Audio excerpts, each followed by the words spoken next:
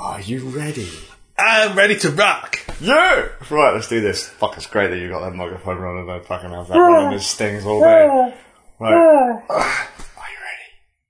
Let's do this. Shall I hit the record button on this one as well? By all means. Fuck. Sure! Hey everybody, I'm the Suffolk Ram. Scuzzies. Welcome to episode 57 of the Ran Nerds podcast, and this time it works. We hope. And we are only 11 minutes late. Woo for us. 13 and 11 seconds by my watch. I'll go by your Linux box. You tell me Linux box is wrong, Never. then we are 11 minutes late. Good job, Linux. Prove me wrong. So, no one's here as normal, but I'm sure someone will turn up eventually. It's assuming that we're even streaming. Yeah. It says we're going, but if there's anything like the last time... I think YouTube might have redirected our stream. What's like the dead zone? Yeah. What's funny, I was watching Person of Interest the other day, and there's a bit where a guy start live streaming a bit, saw some like this court thing, and chat says, "Oh yeah, we've got 12 million viewers. It's awesome. The streaming to the whole nation." And then afterwards, it revealed that they weren't streaming to the whole nation. They were sending to a little box that sent back to making it think like it was being streamed to the whole nation. And I think that's what YouTube does to us. I'm not convinced that people who comment actually exist. I think it's just a very clever computer algorithm. What you're saying is that this is like the Truman Show and we're being tricked into thinking I the people think that all it does is say, such and such is great, such and such is sucks. Oh yeah, I'm going to buy this. And that's all it needs to do. And then just enter random game names, and it's fine. It can sort this out. It doesn't need to be. And we'd be fooled. You're saying that we've got like an Orwell system on the other I side, think just without a bloke. Hint, nudge from what's coming up in the podcast. Not that we have this planned out at all with the show notes. Not the show notes. The show notes don't exist. Anyway, games we've been playing. Oh, and there's a very special surprise at the end of the podcast. Right. You know what it is. Yes, I do now. I was like, I completely forgot we had these conversations. Yeah. So I've been playing a game called Happy Room. Now, did we speak about that one before on or off podcast? Off podcast, we spoke about it, but I haven't played it enough to make it worth talking about on podcast. That's it. I tend to talk about things if I've played them enough or I'm desperate. So what we're saying now? Wait, are you desperate now? I've played it now. So Happy Room is the best way I can describe it. Oh, I like this setup. Best way I can describe it is, do you remember a game called, I think it's called Incredible Machines? Is that the Professor Tim's one with like Could the snooker cues and the yeah, and you the had mouse like traps you had a mouse in a cage that you could like attach a belt to that would run a conveyor belt, and you could like drop balls on it to make it happen. I remember that being something like Professor Tim's or whatever. Yeah, like a puzzle game. When I first got this, I thought it was going to be like sort of a more gruesome version of that, because the basic idea is you have this. It's 2D. You have this room, and you're sort of facing it, like you're looking into it from sort of the outside, like almost like from a glass window. And in the middle of the room at the top, there's a little doorway through which a dummy, or actually it's actually a clone, gets dropped. Clone, motherfucker. Yeah, it gets dropped. We all have numbers on the front of the show, and every time you kill one, next time you replay level, it goes up. So it's like, oh, I've killed 150 clones this session. Good job. Or I've maimed, or sort of not quite killed, maimed them badly. And they literally get in the room and they're dropped down, and obviously there's nothing to hit, they'll just land on the ground or something, but you can like put in devices, and the goal is to cause damage to them. So... Question. Yes. Can you lock them in a very small room, force them to sit in a chair and listen to Britney Spears? That would cause so much damage. No, I definitely give the sort of instant satisfaction, gratification that you get from playing the game normally. What's just saying that someone rocking backwards and forwards in agony isn't good It enough? take some time to get to them stage, and that would be sort of depressing. No, so they drop them in, and so basic traps might be a little like a mine, and they land on the mine, they do some damage, and you can afterwards you can look. There's like this after action report you can bring up, and it shows you all the damage done to the various limbs, how much has been done to them. How gruesome. So it's quite, it is quite gruesome. Like, and they're quite tough. You know, they can take like being hit by a dozen mines, like sort of 100 mines, or sort of like might blow a leg off. Damn, we're talking like superhero America at this point. They're pretty tough things. So you start off, you put the mines there, you might put some jump pads there, and these all cost money. You've got a little monetary supply, and you gain money from beating your previous damage score. So if you do more damage than the last time you played it, you get money. If you don't get any money.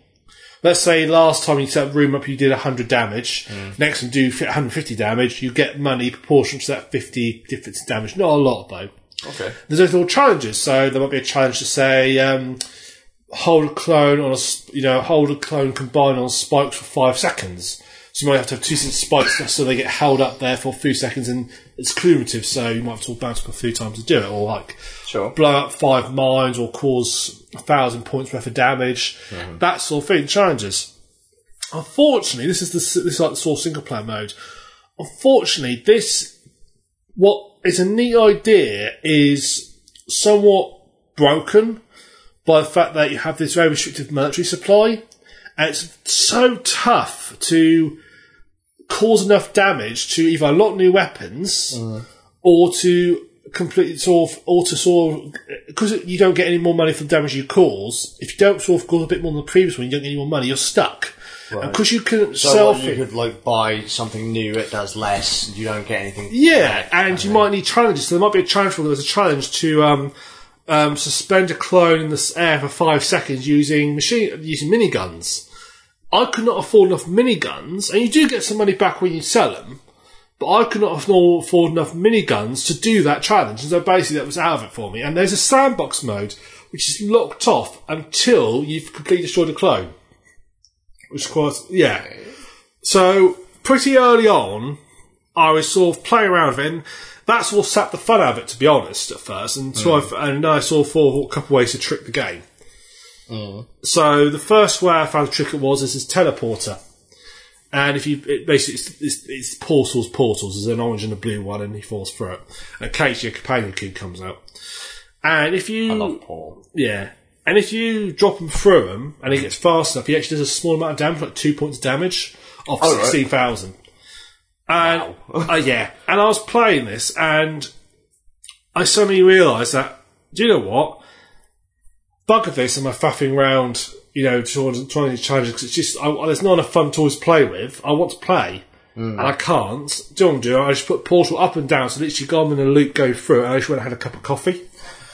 The traditional Portal kind of infinite loop, falling through faster and faster, with the wanking motion.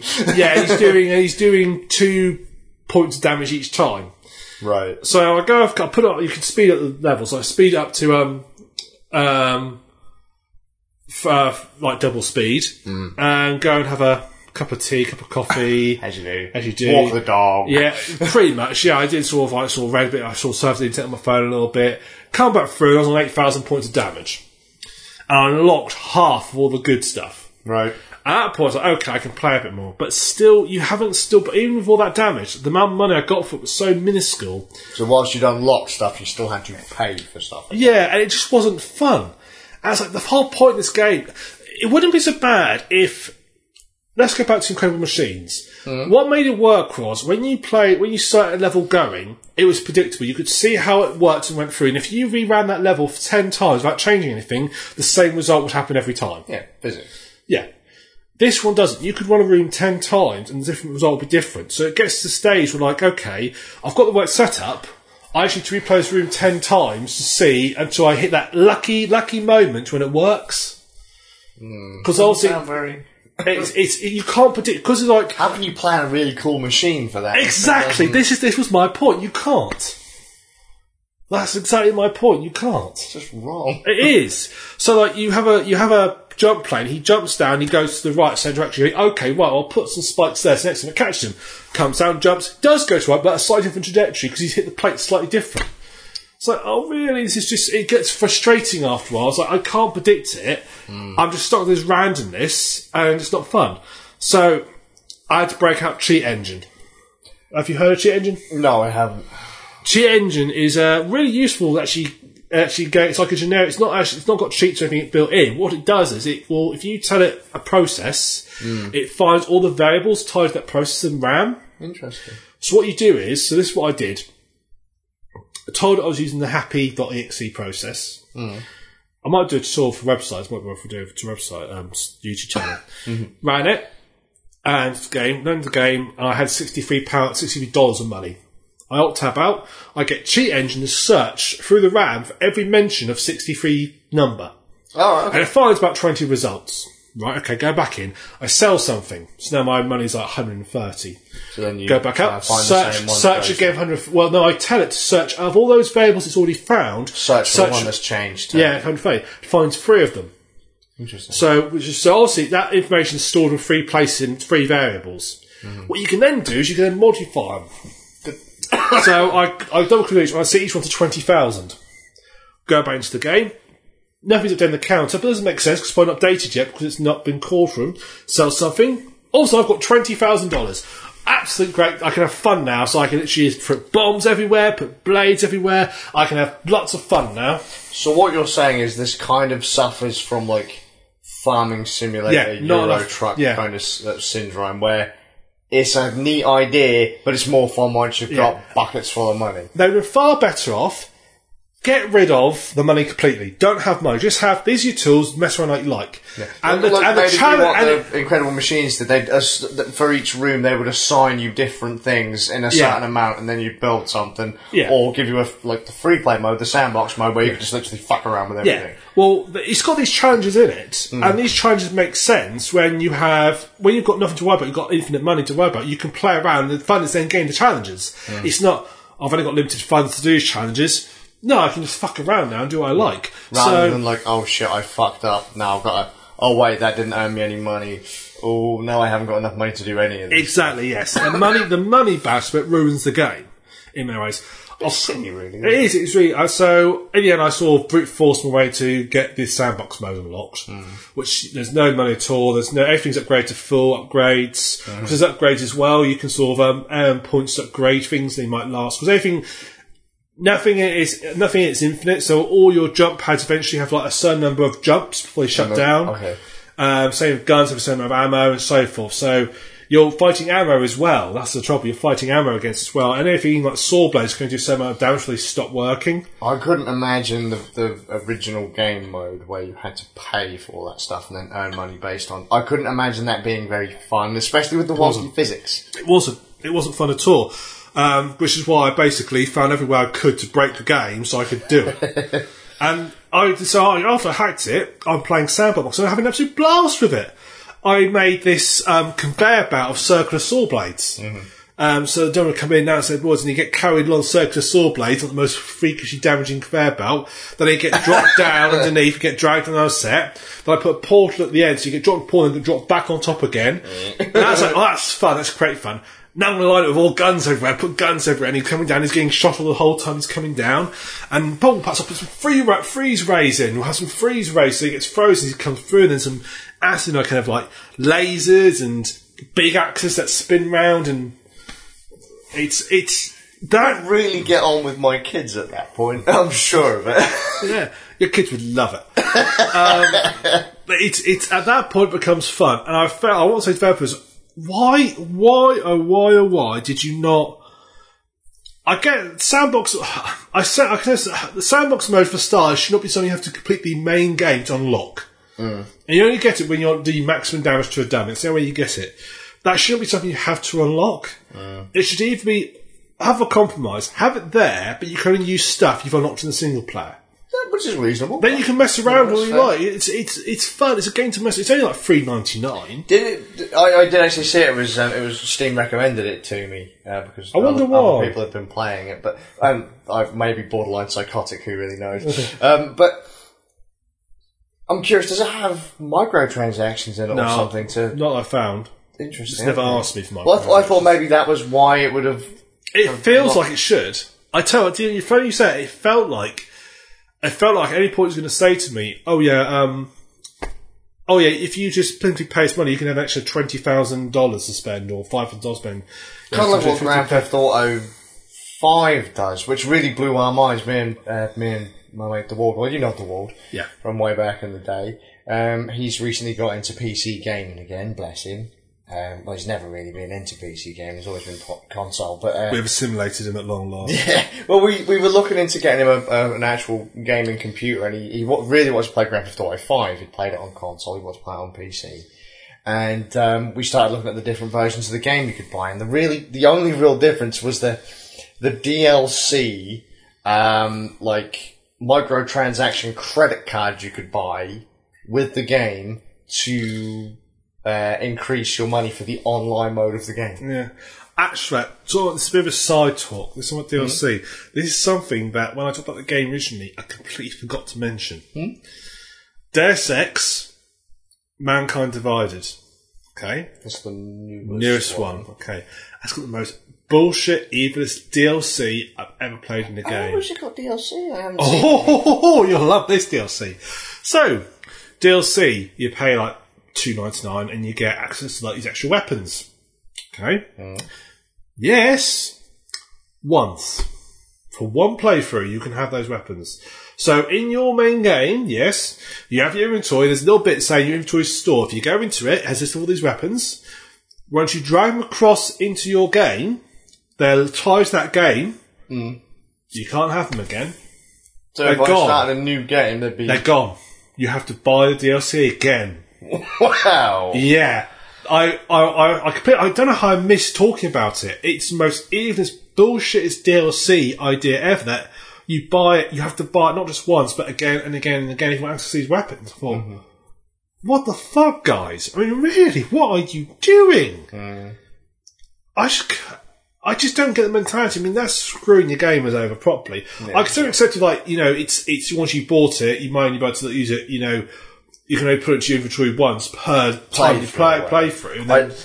So I want to throw this out there, like, I can think of another game that I think does the latter of the two, which is Hyperdimension Neptunia, the Rebirth games. They have a lot of DLC, and you can get like Newbie's RPG kit where you get tons of items and weapons at the start to make it a bit easier for you, because they can be a bit and other stuff like that. So like this event will only display once. And I was like, is that the event like per playthrough? Yeah, like I played the game per playthrough, or is this like full stop? And unless I buy it again. But then I started to think to myself, well, either way, it doesn't really matter, because those games, if you were to like min-max those games, you're talking hundreds of hours to finish them. It's not like, you know, Deus Ex, you could probably beat it in, say, what, 30? Yeah, fair as. And if you forget like a gun that you really like, you might, next time want to play, you might want to have that gun again, and to be told, you can, you've got to pay for it again. No, I bought the game once already. What happens if the DLC server kind of just disappears? I don't. Well, I think once it's sort of like, I think there must be a little flag somewhere. I don't know. Oh, actually. Yeah, surely. Like it's you know, it's I don't know if it's, I don't know if it's an online thing tied to your game, so they know that okay, this is your 8th playthrough, but he's not bought DLC for this playthrough, so he can't have it.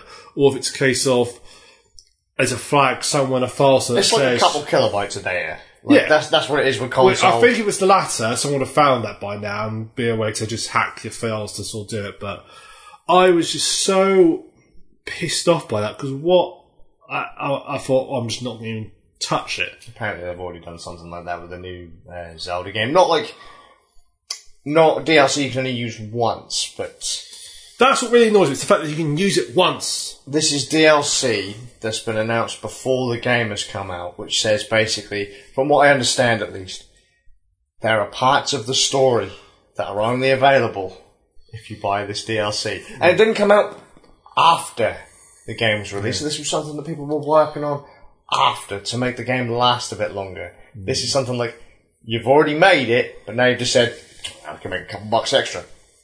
Off. You pulled a Capcom and decided to sell it for extra on launch. Yeah. Dick move. I hate. Some DLC I can get behind. You know, but it really depends how you implement it.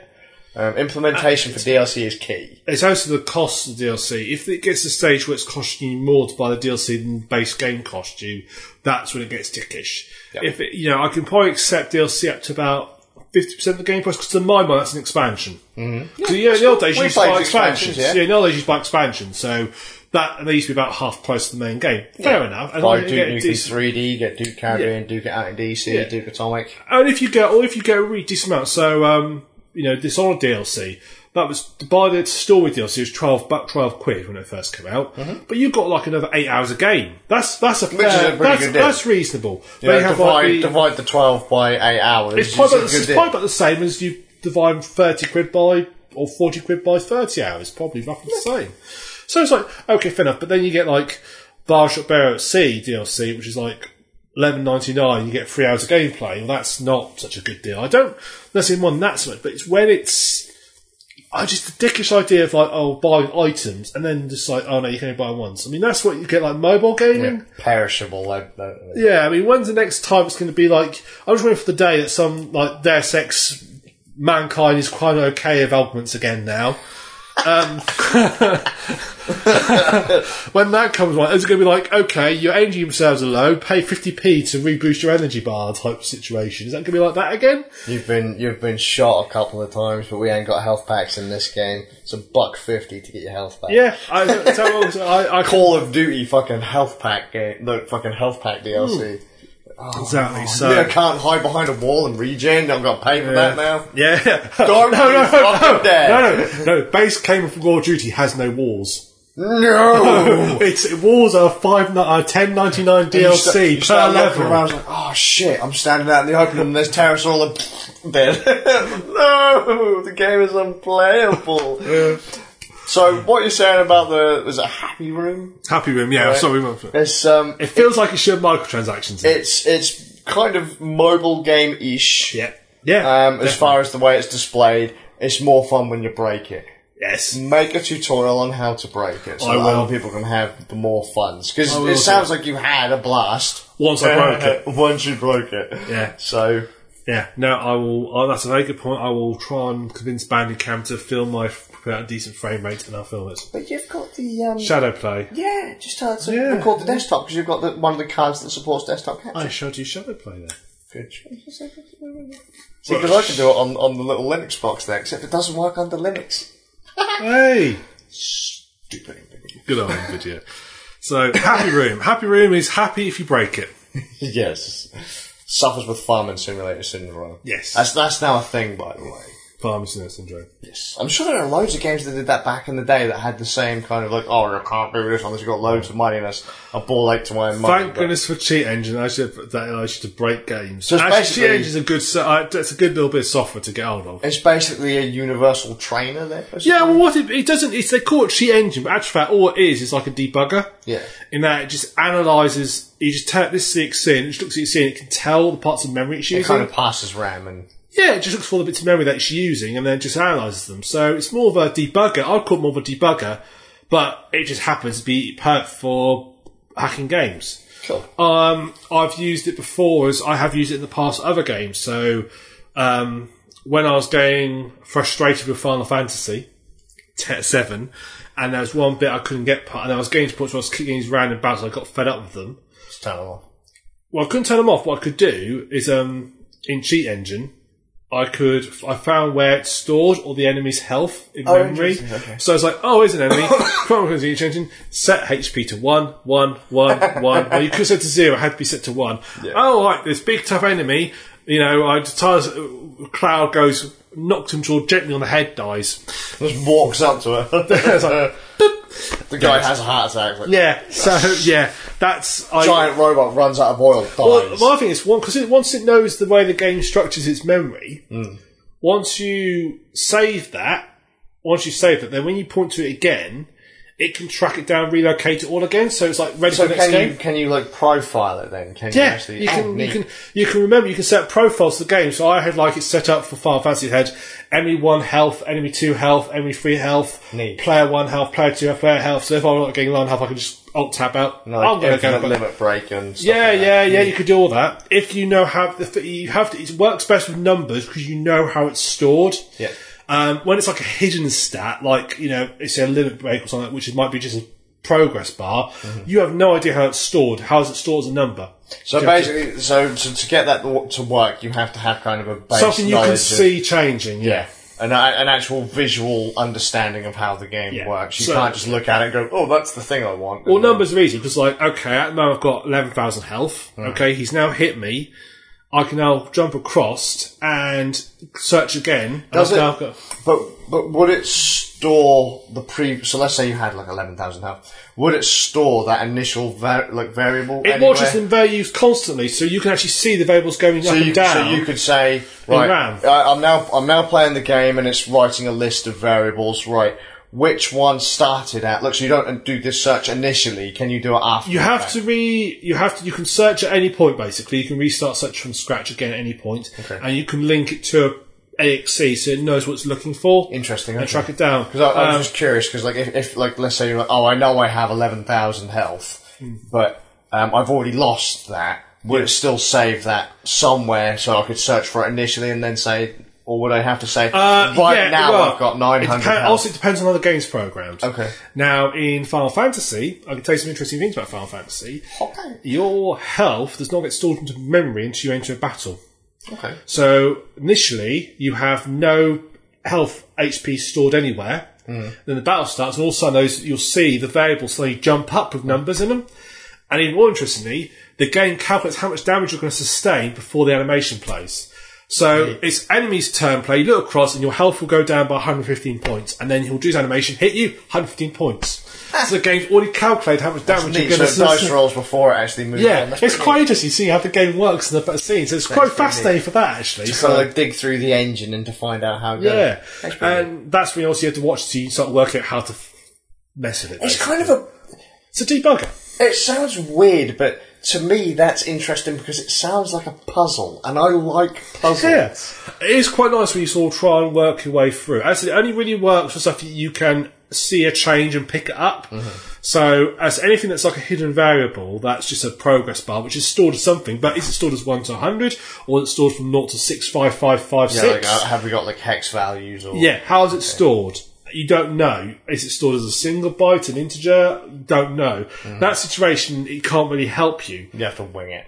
Unless you can find something with a clear-cut value, then that's neat though. That is neat. I've got to admit that is really neat. But it's if ever you've used a program in the language that's got watches where you can watch a variable. So when you program, often you can have a set of watch on a variable so you can see how it changes for debugging purposes. It's basically that. But it's called cheating. I'll put a link in the show notes and I'll do a video how to use it. You are going to have to do a video because that's going to be neat. Please do one on Final Fantasy VII, that'd be awesome. By the way, just randomly, before we move on to the next topic, did you ever finish Final Fantasy? I haven't played it since we last spoke about it. Because I was going to say, it's now, I can't remember if it's the 25th or the 30th anniversary of Final Fantasy. Is it? Everything is on sale on Steam. It's a bit late for me now.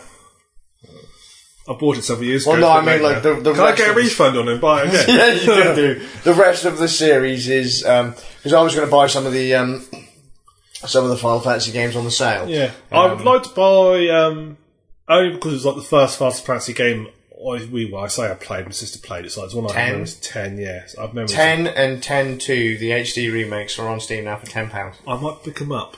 Go for it. For £10 and...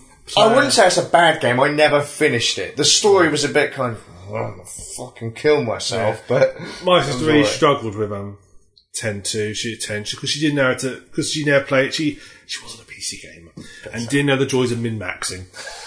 What you need to do in any RPG, you min max. So I am 30th. Super tempered. Yeah. That's it. Tempted, sorry. I thought tempered thought, why is he tempered like a piece of iron? Whack it hard, make it strong, heat it up, whack it again. Whack it hard, yeah. Good time. Right, Scasius. Yes. Alright, so I haven't been playing any games really. Not until today, unless we count console Let's Playing, which we won't go into. Yeah, because it's a series that I've been playing for like 1,000 years. Oh, and actually, look, Hyperdimension Neptunia triple pack for the podcast listeners. Hyperdimension Neptunia triple pack. I actually own all 3 of these games on individual discs. From the game that bought you Thunder Tits, it's back. Except all 3 games that you already own are back in one box. Games I already own and own the remakes of multiple times. Have you got shares in Idea Factory? Have you got shares in them? I might as well. Are you keeping them afloat? I'm waiting for him to send me a Neptune jacket or something. That'd be neat. I could be the crazy old man, homeless man with the beard going around with the anime jacket. I'll email the guy saying, this guy, he's bought your games multiple times, and when it releases, he buys them again, in case they've changed. And they have. Because the story is actually different in the first one of this. The story is different from the remake. Oh, just throwing that out there. So if you haven't played the first one, you're not a real fan. What's that underneath though? What's something interesting underneath though? Oh, it's a Ladybird book How It Works, the dad. Giving bacon and beer and he's happy. And then How It Works... It looks so much like you on the front. That's it. How It Works, the dog. Ain't got a dog. That's why I'm curious about this. See, that's hardcore, that is. Can you read that? I don't know why, just the first bit. Oculus was late at home last night. It's like, he was having a bit of a riff with a friend.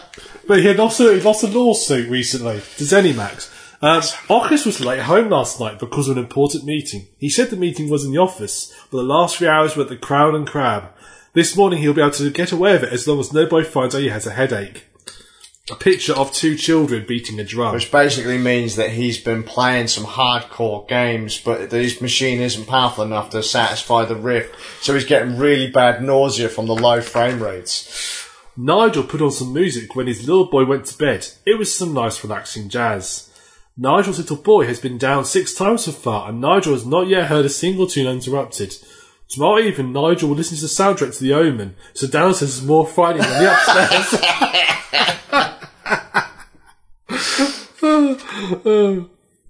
For birthday treats, Steve has taken his son Jake to Edgbaston to see England play Pakistan the 3rd test. Poor bastard.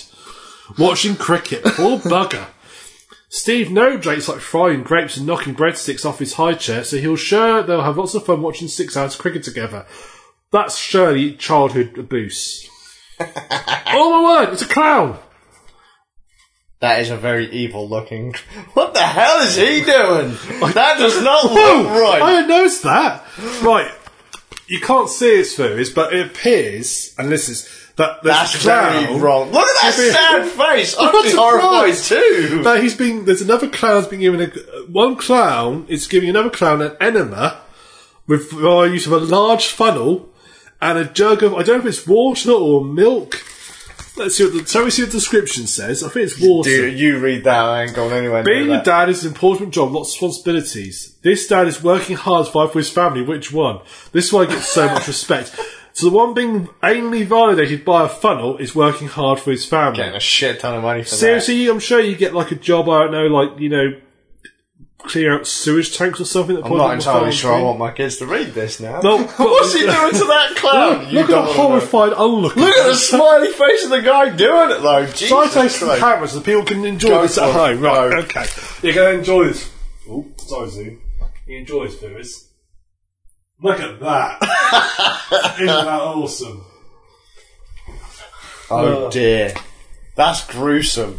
I want to look at the dog one now. This is oh, really? Yeah, this is great. This is great. I'm glad you tuned in for this PC game, this computer gaming podcast. I was going to say PC gaming podcast. Are we being that elitist now? The dog is often called man's best friend. The dog looks strangled and retarded. That looks so much like Vixen, it's untrue. Dogs are reliable, loyal, loving, like all best friends. They used to smell like a bobble hat full of corned beef that has been left at the pawn shop and locked car for fortnight during the hot spell. But there's something you don't mention your best friend. Since when did Ladybird books get so fucked up? I don't know. Dog and man have been friends for many thousands of years. Dognold is going to bury his own in the garden in case any hyenas or jackals or saber-toothed tigers come and try and steal it. Well, what's that dude wearing? I mean, what year is this meant to be set? Ah, that's the clown in his day off. That is it. Look how happy that dog is. Just a word of advice, if you thought, I'm going to get my kids some traditional Ladybird books, don't. I'd rather have them reading fucking World War II books. This is the man who's a little bit thick in the head. John is Does it literally say that? No, listen, you'll understand why. John is dog sitting. Pickles keeps barking at the fridge. It can't be these sausages, thinks John, because there's a dog called sausage and a sausage called a hot dog. Dogs are not cannibals. John gets Pickle a lovely plate of butter. Pickles cannot wait for John's sister to get to hospital. John is really not really a dog person. And those are slightly retarded. Pickles probably think to himself, God damn, son. What is going on here? Whoa. Oh, it's a dream. Beano dreams he's been invited to a pie to celebrate the defeat of the human oppressor. These fools after Clan Charge. How did they not guess we'd been playing the over for tens of thousands of years? Why did they think we'd agreed to let it live in their awful hot homes? Bill doesn't understand politics, but he's allowed to be allowed on the furniture. Give me that book back, for fuck's sake. This thing's evil. It's like that is Animal Farm, which is ironic. That's very apt for what's coming up later, isn't it? Really? No Ladybird books. They don't exist anymore. That's fucked up. I remember them things being so crazy when I was a kid. Yeah. What the fuck has happened? Like, I don't know. Millennials have had children, have decided they're going to torture the little bastards with God knows what. Seriously, I would rather have my children read about the Holocaust than that. Okay. Did you have Janet and John books when you were young? Did you have Janet and John books when you were young? No. I did. No. John has a red ball. John likes the red ball. See John play the red ball. Lesson learned. That's not a euphemism. I was going to say, after seeing that fucking clown, I'm not entirely sure anymore. I was like, I don't want to know what the pictures were like for that. Jesus Christ. I can't read that. Right, let's have a look. Those books are great, but not for kids. Also, the hipster one is funny. See, I'm telling you, that's how it works. There's some kind of insanity going on. It's like they're supposed to be for kids, but it's really the adults buying them going... You know, it's one of those things. I think this is the new thing, you see. If you're a children's publisher, you do books for adults, and adults who avoid your books to children think, bless, and pick the more modern ones up, you see. You know how they redid all the Harry Potter books with all more adult covers? They changed the covers on. Just to hide the fact you're reading a children's book. Discworlds aren't children's books. I know, but they still changed the covers to more serious business-like covers. I love Discworld. I saw one, and it was a picture of I think the original Harry Potter is just a picture of the Ford Angler sort of flying through his Harry at the wheel. The second one was just this picture of this very artistically graceful Ford Angler poking up for some clouds. Like, really? Yeah, seriously, the only stuff I know about Harry Potter books is there's a Hagrid and a McGonagall, there's a train, and obviously there's some fucking kid named Harry.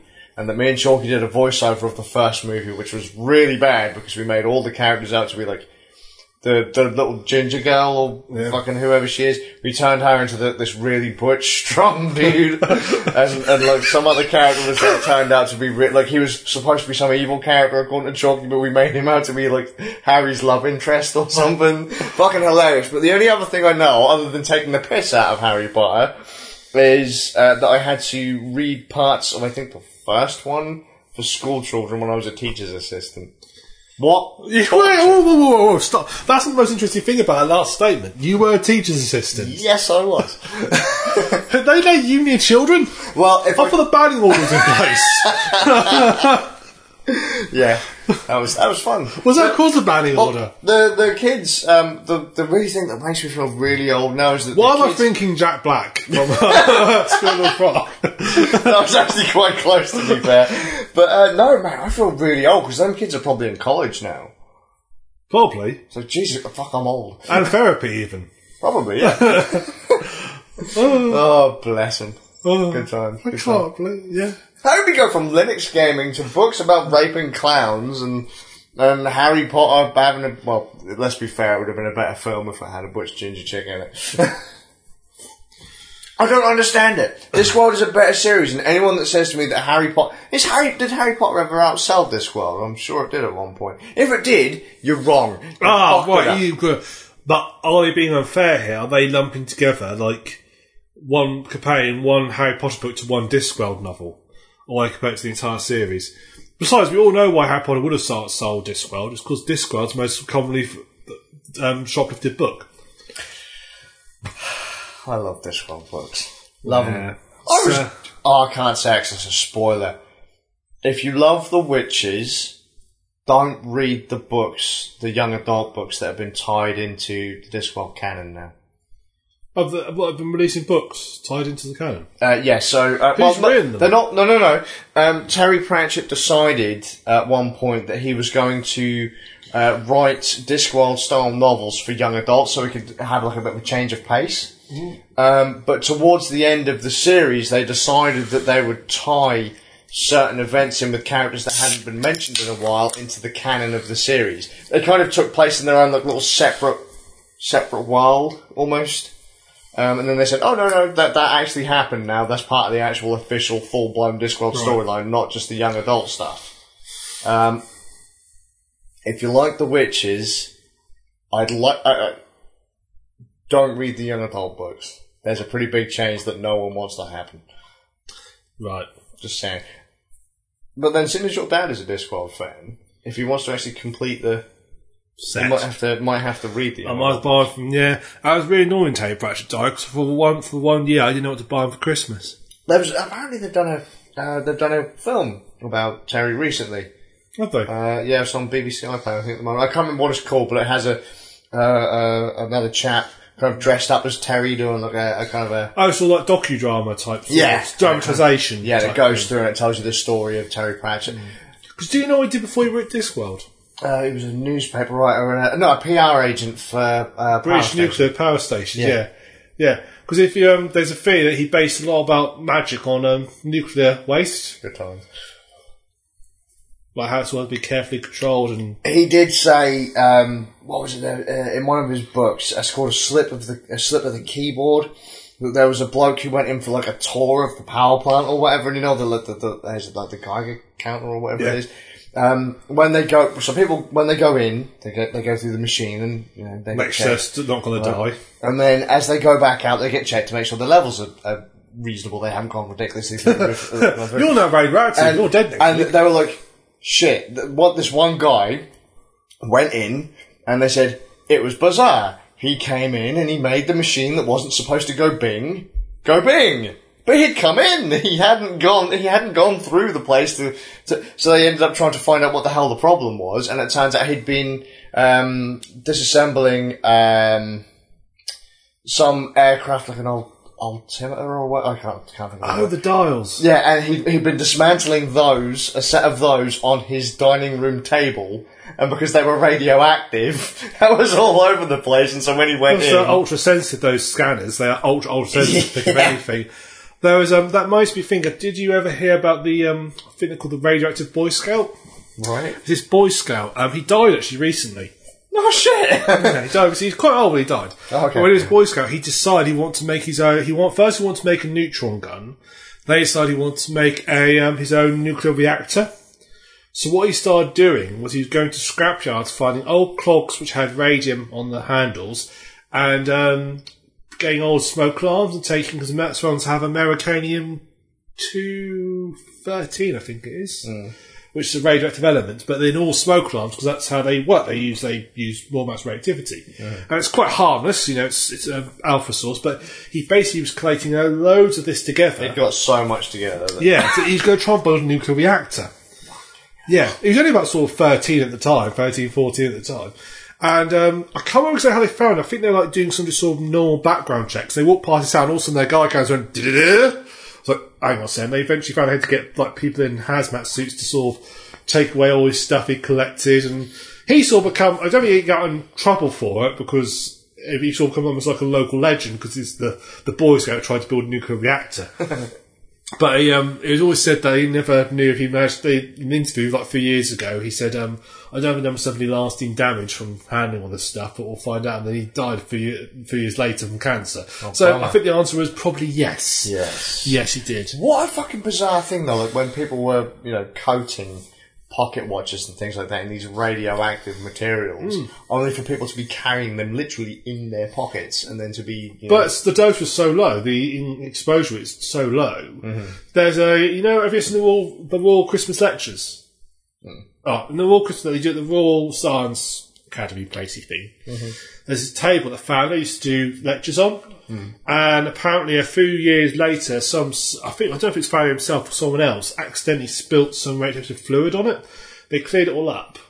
Because that's how they realised how dangerous it was. I think it was radium. Right.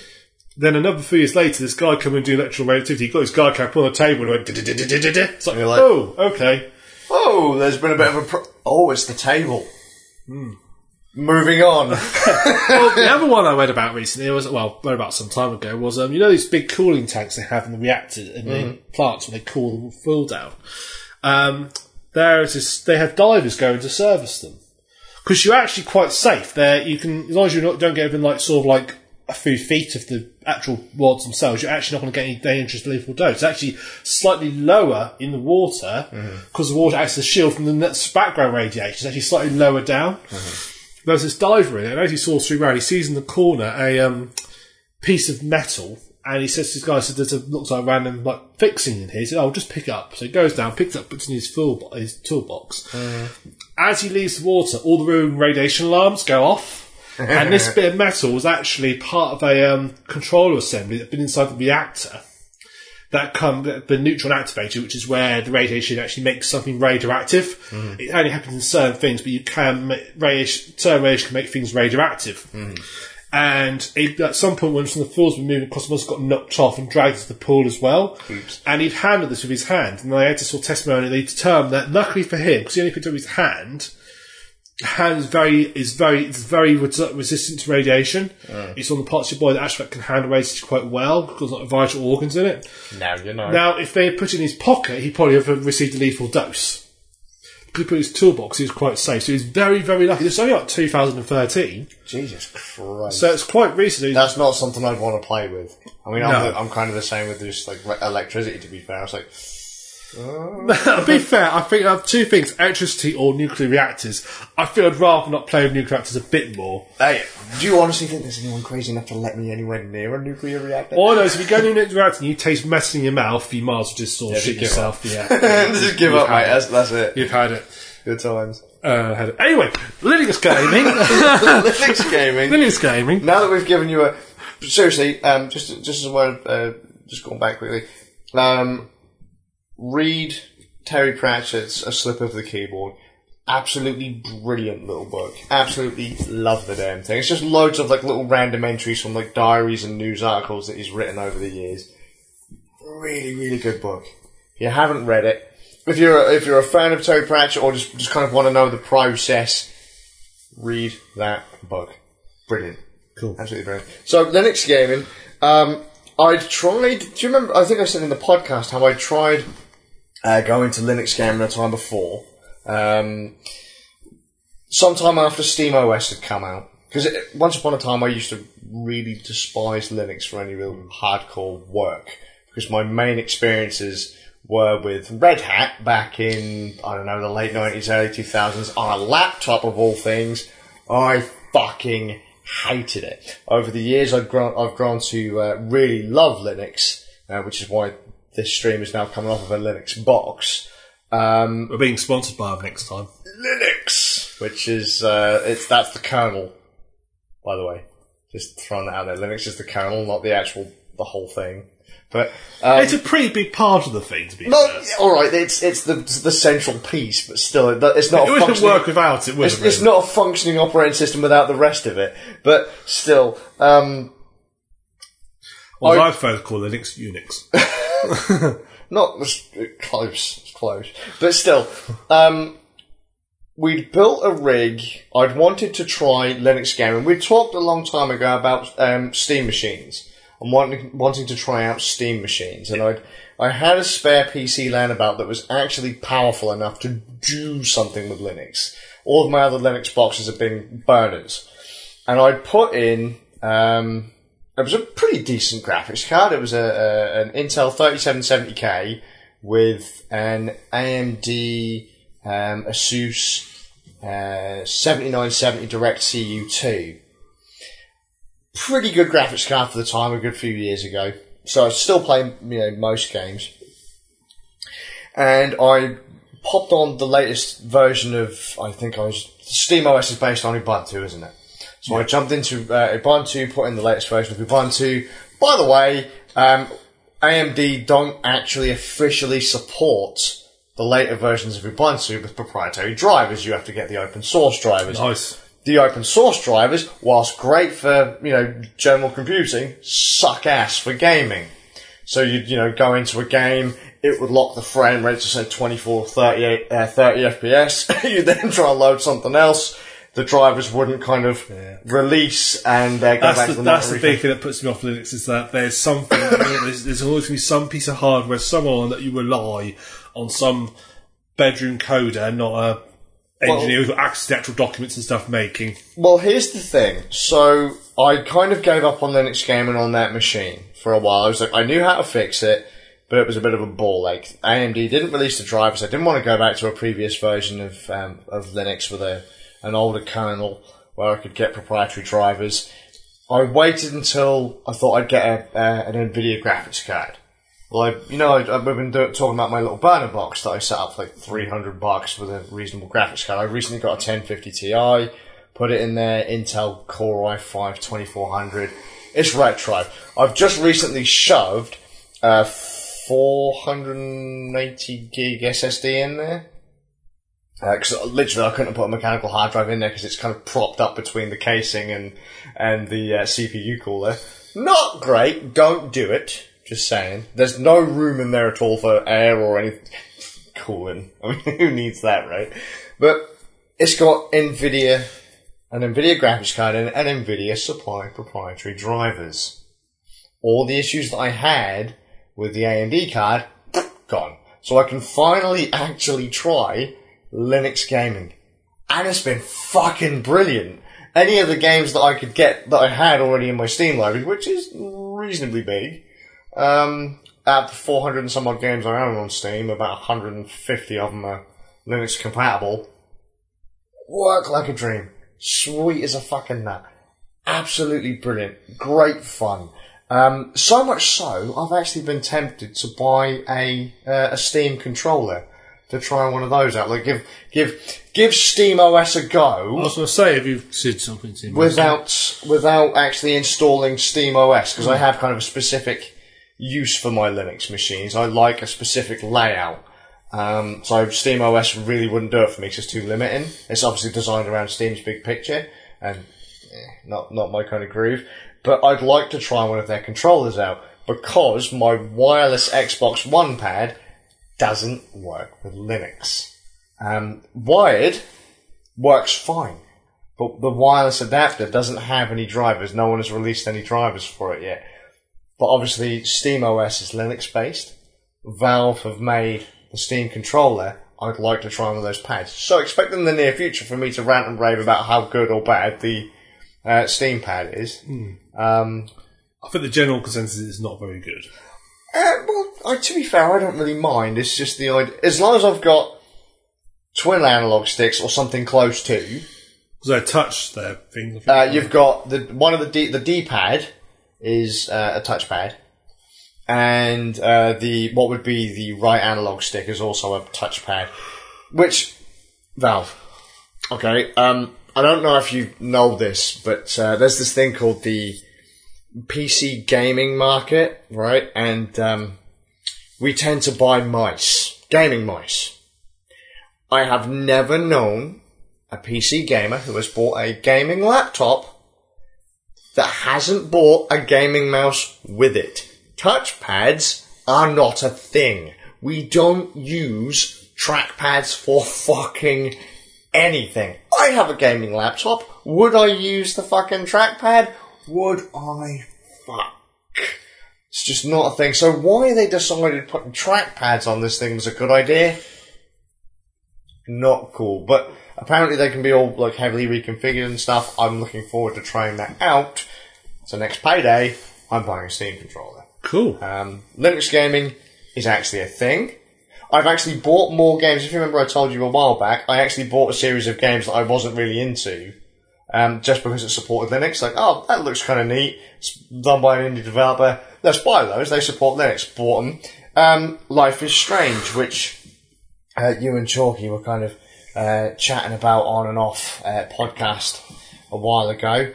Chalky lent me the PS4 version. I am yet to connect my PS4 back up. Life is Strange has a Linux port. Oh, cool. So I bought it for a $5 in the sale recently. So I will play it through on Linux.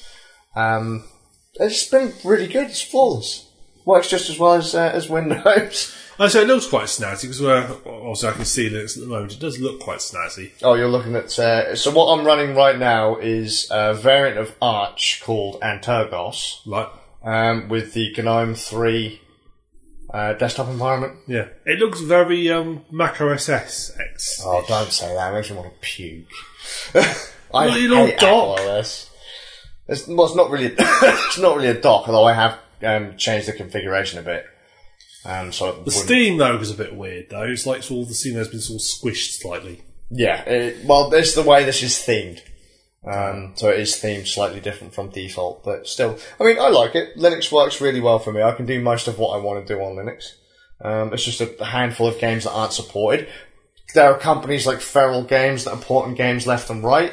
It does kind of puzzle me a little bit where they say the newest one is now on Linux. We'll port the first or the second one to Linux, but the rest of the series can kind of sit there in limbo. Can't you just port the rest of the whole series? Perhaps it's licensing issue. Perhaps like cheap. They can probably, if there's some newer games out, they can probably get the old ones licensed to port cheaper. Yeah. Whereas the new ones they probably don't want to. It's not making money so much of the older ones, so it's probably a licensing issue, I'd imagine. I'd like to. I would say it's definitely a viable gaming platform at this point. So you know where we said Steam Machine's test of time.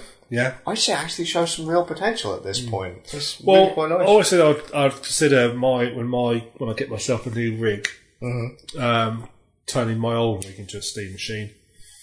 Yeah, because I've just put a new hard drive in it. I was going to say, I think actually your current rig is what's about the same power as my little button box, isn't it? Yeah. Because it's a bit old now, my current rig. That's about 3-4 years old now. Well, in fairness, that thing's running on about 6-year-old hardware, with the exception of the 1050 Ti. But I mean, for a £300 PC, it plays most recent games at decent frame rates, even on Linux. The operating system is pretty smooth. Software is readily available. I mean, not everything is supported game-wise. I'd like more companies to get behind Linux. I mean, for Square Enix to start releasing Linux games through Feral was fucking mind-blown. The Steam controller is sold in a package with Deus Ex DLC as the devil. Mankind Divided. Like, there is actually a package where you can buy the Steam controller in that game. I already own the game, so I'd like to... I'm going to probably play that through on my Linux install rather than my Windows install. But cool. I can't believe how... The difference between going from an AMD graphics card... And I love AMD cards. You know, they really do punch above their weight in some cases, but especially for the money. But when it comes to Linux and that lack of driver support, AMD are like, the open drivers are good enough. They're really not. You can't... They work. When it comes to hardware these days, it's that'll do methodology doesn't work with hardware. It has to be done by the people who have the full specs. They know the engineers. They know the architecture inside out. Because software, API, hardware at the hardware level is incredibly complicated to do. It's incredibly. It's amazing how. I mean, somehow they still work a lot in assembly. So working out at such a base level that if someone who doesn't know the hardware, who's trying to I mean, congratulations, guys! You've called to get a driver, brilliant, you've done work, but it's never. It's like someone who builds it's like sort of a child building a little go-kart in his house. Yeah, it's well done, you built it, but it's not a Ferrari. Yeah, for sure. You know, you're never going to have that sort of expertise or the engineering nous unless you happen to be... If you're a programmer who works there, who happens to do the PC stuff, who builds the Linux version in your spare time, good on you. Yeah. That's who you need, actually. That sort of person who's got that unfettered access to this... I think AMD are helping with the open source driver, but... I don't know. But it's probably Bob, the sort of intern programmer. I just want to have a little rant as soon as we're going on about Linux gaming. The PlayStation 3 and the PS4, the PlayStation 4, are running on FreeBSD. They are running with AMD graphics cards. Please, guys, come on. I didn't know PlayStation was a Linux variant. Well, not Linux, FreeBSD. Oh, sorry. FreeBSD.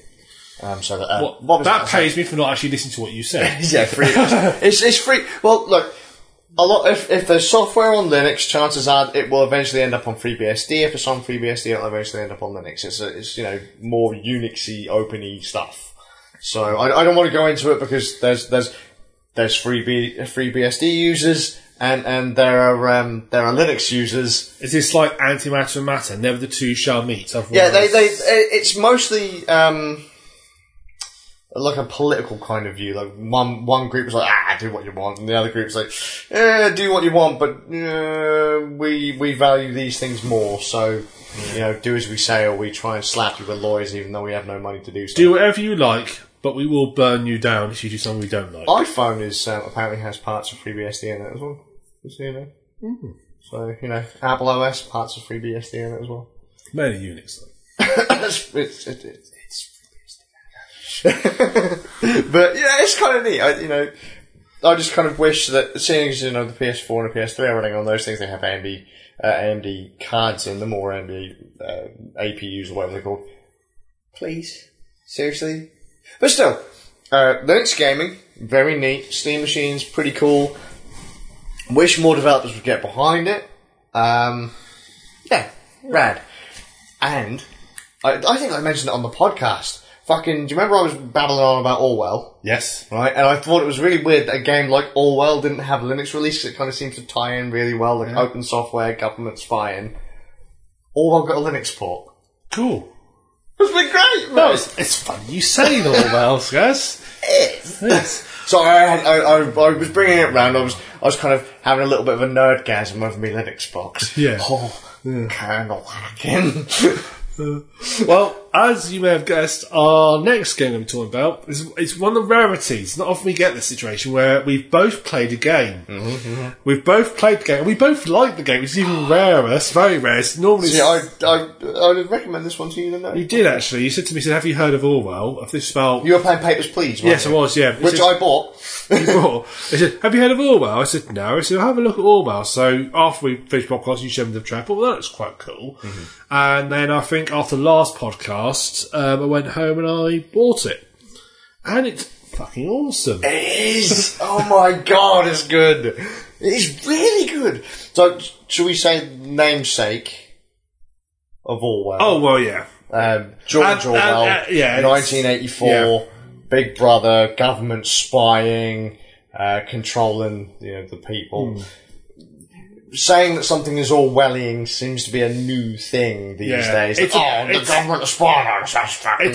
It's not quite as bad as actual 1984 Orwell. Well, if I had to be honest, if George Orwell had any idea of what was going to be happening right now, fucking hell, the dude would have been nerding out or freaking out at this point. Holy shit, they carry surveillance devices in their pockets all the time? Yeah. Oh my god! Yeah. Well, perhaps better explain what Orwell is. So... Orwell is this computer system. Basically, you take the role of an investigator. Yes. And the Orwell system is set up. There's an investigator, there's analysis. So let's say I was the investigator, the analysis. So the idea is... brainless tool. Yeah. Now, the analysis can't... So Orwell, as a software, what Orwell does is it looks through various social media feeds, newspaper articles. It can hack into people's phone conversations and automatically translates voice to text type conversations. It can listen to emails and so forth. It can hack to people's machines. And someone's they call it a universal identifier number. But the UID of someone's hardware. It's more like a MAC address. Or no, it'd be more like, say, for your phone, you've got an IMEI number. But it's unique to all hardware. Yeah. All hardware has this system. So after a certain date in the Orwell timeline, the Freedom Act came out or something? Safety Act. And every device has to have one of these IDs. So every device can be directly tied to a person and easily tracked, like your phone. Yeah. And what you do? So the idea is the analysis can only talk to the investigator, but the investigator can't talk directly to them. Mm-hmm. So you could talk to me, you can sell me information, but I can't talk to you. So what I could say to you, Divine is a terrorist, or suspect a terrorist, look into it. And you can make the call of who is suspected. Now, you can only investigate people who are suspected. Yeah. So I would then go to my higher-ups for clearance. And say, this friend of Divine is... we think might be involved because of this evidence, and they might say, yes, go ahead, you can investigate him. And then you would have to then go and build a profile based on different sources that you have. You couldn't just hoover up everything without So you'd have to find their email addresses, you'd have to find pseudonyms, you'd have to have to find links to them as well. You can't just, I like the person who will investigate, and you have to find links to them. So you take on the role of, you're the investigator. So the idea is, you look at the social media feed, you can see social media Orwell finds, or pick up bits of information that look relevant, and I'll put up key phrases. But then you decide what information you upload to the person's profile, which the analysis gets to see. So the analysis can't see anything in context. So let's say for example you have a conversation and I say, do you know, I wish I could kill him. Okay, now in context it was it's obvious I'm joking off of. However, that phrase would "I'm going to kill him" could be pulled out, uploaded to my profile. You could then be considered very violent. Yeah, you would see is they're threatening somebody. But there are scenes in Orwell. So here is the thing: Orwell, the software, and the guy above the investigator, Sims. They know, whatever his fucking name is. They know nothing to the point that, let's say for example, I take Nick's profile on some website and I use it to talk to someone who I couldn't talk to normally. Orwell wouldn't know, even if it was said 3 messages up. By the way, it's me, Skaz. Don't worry about it. Such and such and such and such. Orwell wouldn't know that it wasn't Nick. It would just look at the profile and say, that's Ram, that is. Let's fucking... We'll tie that in. It's down to the investigators to take the context and put it in. So actually, it starts off, there's been a bombing. Yes. And all you've got is this name, Cassandra Watergate? Something like that. Yeah, I think it's Cassandra. And all you've got is her, because she's got a criminal record. That's how... That is it. That's how it picked her up on security cameras in the area of the bombing. Yeah. And from that, you then look at her social media feeds. You can then get access to her phone. If you don't find the right information, you might then sort of find she's got a relationship with somebody. And then after that, if you get enough evidence about this relationship, you can then sort of put it across... and then you might then access that person as well to investigate them, so you've got any links. But what's interesting is that the name Orwell implies that you're going to be playing against, say, in a very authoritarian state. It isn't really actually hard. The people that say, we need evidence, we can't charge the person with evidence, we need rock hard evidence to do this. Yeah. And they actually freak out if you don't provide the right evidence. Yeah, because they can't charge them. And if you, if there's somebody else there, if you've not got enough solid evidence to say this person should be considered a suspect, they won't let you investigate him. You have got to find relevant information. And you can shotgun it with completely random shit as well. Like, oh, my favourite colour is pink. I like cheese sandwiches. You can actually put that in an Orwell profile. Yeah. But where it gets really interesting is you'll get conflicting information. So you'll get 2 bits of information that directly conflict each other. Sometimes it's a case of, if you look at it, it's a timeline issue. So actually, these information can both be true if you put into context of a timeline. Like, in this year, this could happen this year, but because they just directly contradict each other, they won't work. Or it might be a statement, very vague state, like so-and-so said he was going to do this, and someone else said they were going to do it as well, so these 2 people kind of both done it. Then that's when you have to get really clever and start actually looking through all the various websites and so forth, looking for clues that Orwell hasn't picked up, trying to find statements that correspond to it. And when you find one, it's like, and a chap puts a random comment on somebody's Facebook profile that tells you which information is relevant, you go, superb. Yes, I know it is. And you can solve, and it's set in days, so it's set over 5 days. And each day has a big cool conclusion. So the first day is, I can't remember how it ends the first day. What happens to the first day? You find, you get someone arrested, don't you? Yeah. The second day, you can get someone arrested. The idea is, so there was one bombing at the start. Yeah. There is going to be a sequence of bombings that you have to try and stop. Yeah, a second bombing happens on the first day. Also, the second day it happens. First day. Yeah. At the very end of the first day. A second bombing happens. Yes. And everyone's like, oh shit! And of course that puts your person you usually arrested out of the picture because you've got them under... Yeah, you've actually arrested them, so you start freaking out. I think, that is chapter 1, wasn't it? The one that was originally... And the second day you have to try and find out if there can be another one. and at the end you have to work out where the bomb is going to take place. Yes. And that is really, this is not, the game doesn't tell you, you have to really think about it yourself and work out where the bomb is going to take place. See, what I really liked about it was that you could really fuck with it. Because I realised quite early on that I could fuck with it. And so I wanted to know, if I took a shotgun approach to information, tinfoil hat is now going on, kind of like how governments are doing these days. Let's hoover up everything and then try and profile things later when something goes wrong. What happens if I shotgun it rather than pick out the key points? What will the game see as important? What stuff will it lock me out of in future? I'd kind of sussed out where one of these attacks was going to happen, but because I'd shotgunned information at it, they picked the wrong data. The bloke freaked the fuck out. The guy above me as the investigator freaked the fuck out, spat out all the wrong information because they prioritised all the wrong stuff. And I let a few people die. And I'm going to continue to do that through my first playthrough to see how, like, I am doing everything in my power to make the wrong people seem like terrorists. Like, you could be like, I don't know, a rabbit-hugging vegan. I'm going to turn you into Adolf fucking Hitler by the end of that. And you can do that. Yeah. Like, there was, like, let's say, for example, I don't know, Nick says, oh yeah, do you want to go out for a few beers? Should we go down the pub and discuss the next podcast? Now, of course, for me, I'd say, yeah, rocking. But I could say, oh no, mate, I've got something else to do. I can't, I'm on whatever. I'm going to be driving. I'm not going to have any more drinks. Then someone twists my arm to get me to stay for a little while longer, have a few drinks, hang out a bit longer. Orwell would pick up the fact that, oh, you've twisted my arm, mate. Whoa, shit. They're being fucking violent. That guy's just been attacked. Yeah, oh my god. Violent to friends. Or like if I said something to my mum, and then I said, oh, you fucking twisted your arm there.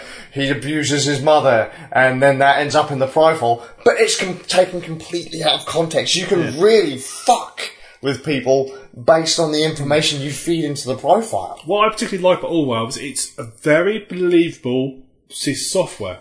You could actually, apart from perhaps highlighting data, I could believe there was somebody sat there who's, okay, we think this guy's a terrorist. Let's start coming through his Facebook profile, his LinkedIn profile, his Steam account, has he got accounts here? Let's start hacking into his phone, into his email.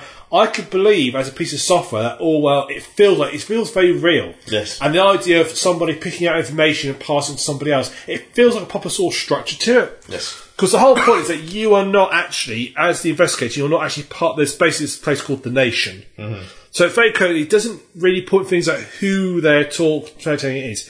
I must admit, I felt like it was Britain when I was playing to a point, yes. I felt because it's a parliament and a prime minister who looks like a young Donald Trump. Which is horrifying. It is. When I first thought, fucking hell, it's Donald Trump. Oh God. But then they use phrases like gasoline, and they drive on the wrong side of the road, and all sorts of things like that. So it's not, but I think it's going to be like a very generic country, and the government's just called the party. Yeah. So it's very sort of generic. But the point is, you're meant to be an outsider to this nation. You're not actually part of the nation, you're an outsider to it. Mm-hmm. The idea is you're more impartial. Shown in the trailer. So, which actually sort of, it's sort of like very cleverly plays into the fact that you are actually outside this fictional nation. You're looking into it from the outside. Yeah, exactly. You're not actually part of the group. You're not actually part of their world. I'm totally sold on that being a real thing. I could honestly believe that you go to GCHQ and there would be a equivalent to Orwell sat there. And there are people who are like Orwell investigators sat there doing what you do in the game. I could totally believe that exists. Mentioning the GCHQ gets you flagged on a list of specific keywords. We are now on we're already on plenty of data. Orwell's after us already, yeah. I can assume it's the investigator tasked to us just uploading all the random shit and the analysis can't tell what's going on. The guys that, wait, they're terrorists, they're clinically insane. They're alright? No. Oh no, they're fucking completely mental. There's like fucking guys with riot shields and fucking battering rams stood out my door going, right, let's get, nope, okay. Now? Go. Yeah. Make up your minds, guys. I pass them on the way in. Evening, guys. Evening, Ram. How are you? Not too bad. Too bad. You're going to break in tonight? It depends what you say, guys, really. We're wait one day. It's been 57 episodes. It's not happened yet. It's like you open the door. Right, lads, fancy a cuppa? Yeah, cheers. Come on, guys. Yeah. One first name terms of most of them now, aren't we? That's pretty much it. Yeah. Except Big Al, I don't like him. He's a bit of a dick. He says dogs can't look up. Dick. Yeah, what? How's those police dogs? Aren't they so friendly? I know. Well, they weren't right off the bat, but no, they got used to us now. Just imagine what they'd be like if they had to arrest us. When I learned that big German Shepherd was called Fifi, and he's such a little dear. He also has his little tummy rubbed and everything. Yeah, fucking waggly tail. Gets really excited when we open the door. The guys, they give us that stone-faced look, and then we just look at them back, and then they fucking You've got a dog called Fifi. Okay. And they're like, you fucking got me, didn't you? It's like, yeah, do you want to come in and have a cup of job, mate? I didn't think you'd ever ask. Yeah, so, there you go. How are the kids at school? Not too bad, mate. What are you going to say this podcast? Can't tell you, but I know you're listening. Yeah. That's where most of our subscribers come from. Well, GCHQ. Yeah. So about Orwell, the actual interface of the game, it presents you with a profile, a login window. Yeah. You have been given the option to you have been given the privilege of beta testing Orwell. You're a beta tester for this program. The start screen is right. Give us a profile picture. Give us a profile name. You can give us an email address, which, because I'm a paranoid fucker, I didn't give them. I didn't really email address. I thought, I wonder if I actually will get an email. I thought, is this game clever enough? I'm getting an email sent through from Orwell. I was going to send me an email through or something. I thought, but nothing happened. Dude, if that ever happened... It's like Uplink. Actually, it's like Uplink. When Uplink opens up the disk drive, it's like... Oh, I don't know how I feel to this. It gives you... So Orwell is a game that can be played completely with a mouse. A mouse! Yeah. So no keyboard interaction, no control pads, no nothing, just literally I think it's also on iOS, I think. I don't know, I haven't seen it. I think if it is... It would work, anyway. It would. I mean, it gives you a dashboard, like if you're operating a program on a computer. Yeah. You actually feel like the operator of this software. Kind of like how Uplink did it. Yeah. Uplink was, type in an IP, search for this, drag this over. Yeah. Like, you didn't leave that UI. Yeah, you didn't leave your computer monitor. And you've got an internet browser, and you've got things that allow you to hack into computers. Mm-hmm. You've got things that allow you to overhear. Once you've got someone's phone number, you can listen to their voice. You can monitor emails, text messages, phone calls, bank accounts, social media profiles. It's really nicely crafted, really well put together. The art style, it's really clever. It kind of reminds me of I've gone and forgot Max. I've gone and forgot the character's name. It's Max something from like back in the 90s. The guy that was made to look kind of like Max Payne? Like, no, it was way earlier than that. Like back in the 80s, he was a TV character that would start. Right. Divine would probably. Max Headroom. That's the one. Yeah, the characters kind of look a bit like.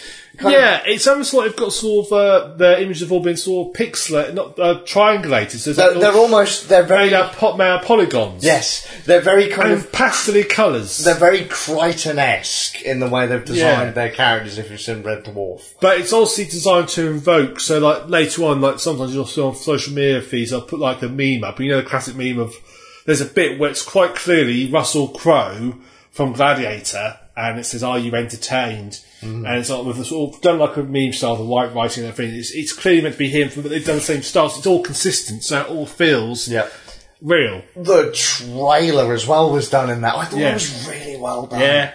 My God. It gets the idea across, although I must admit, I thought you were going to be like controlling cameras and stuff as well, where it's not just a bit of software, but it's basically it's a bit like being an investigative journalist now. It makes you almost want to start trawling Facebook and seeing it makes you want to like pick some random person on Facebook and see if you can learn about their lives just from Facebook and how much information you can draw out of it. And I will say now, tinfoil hat's still on, right?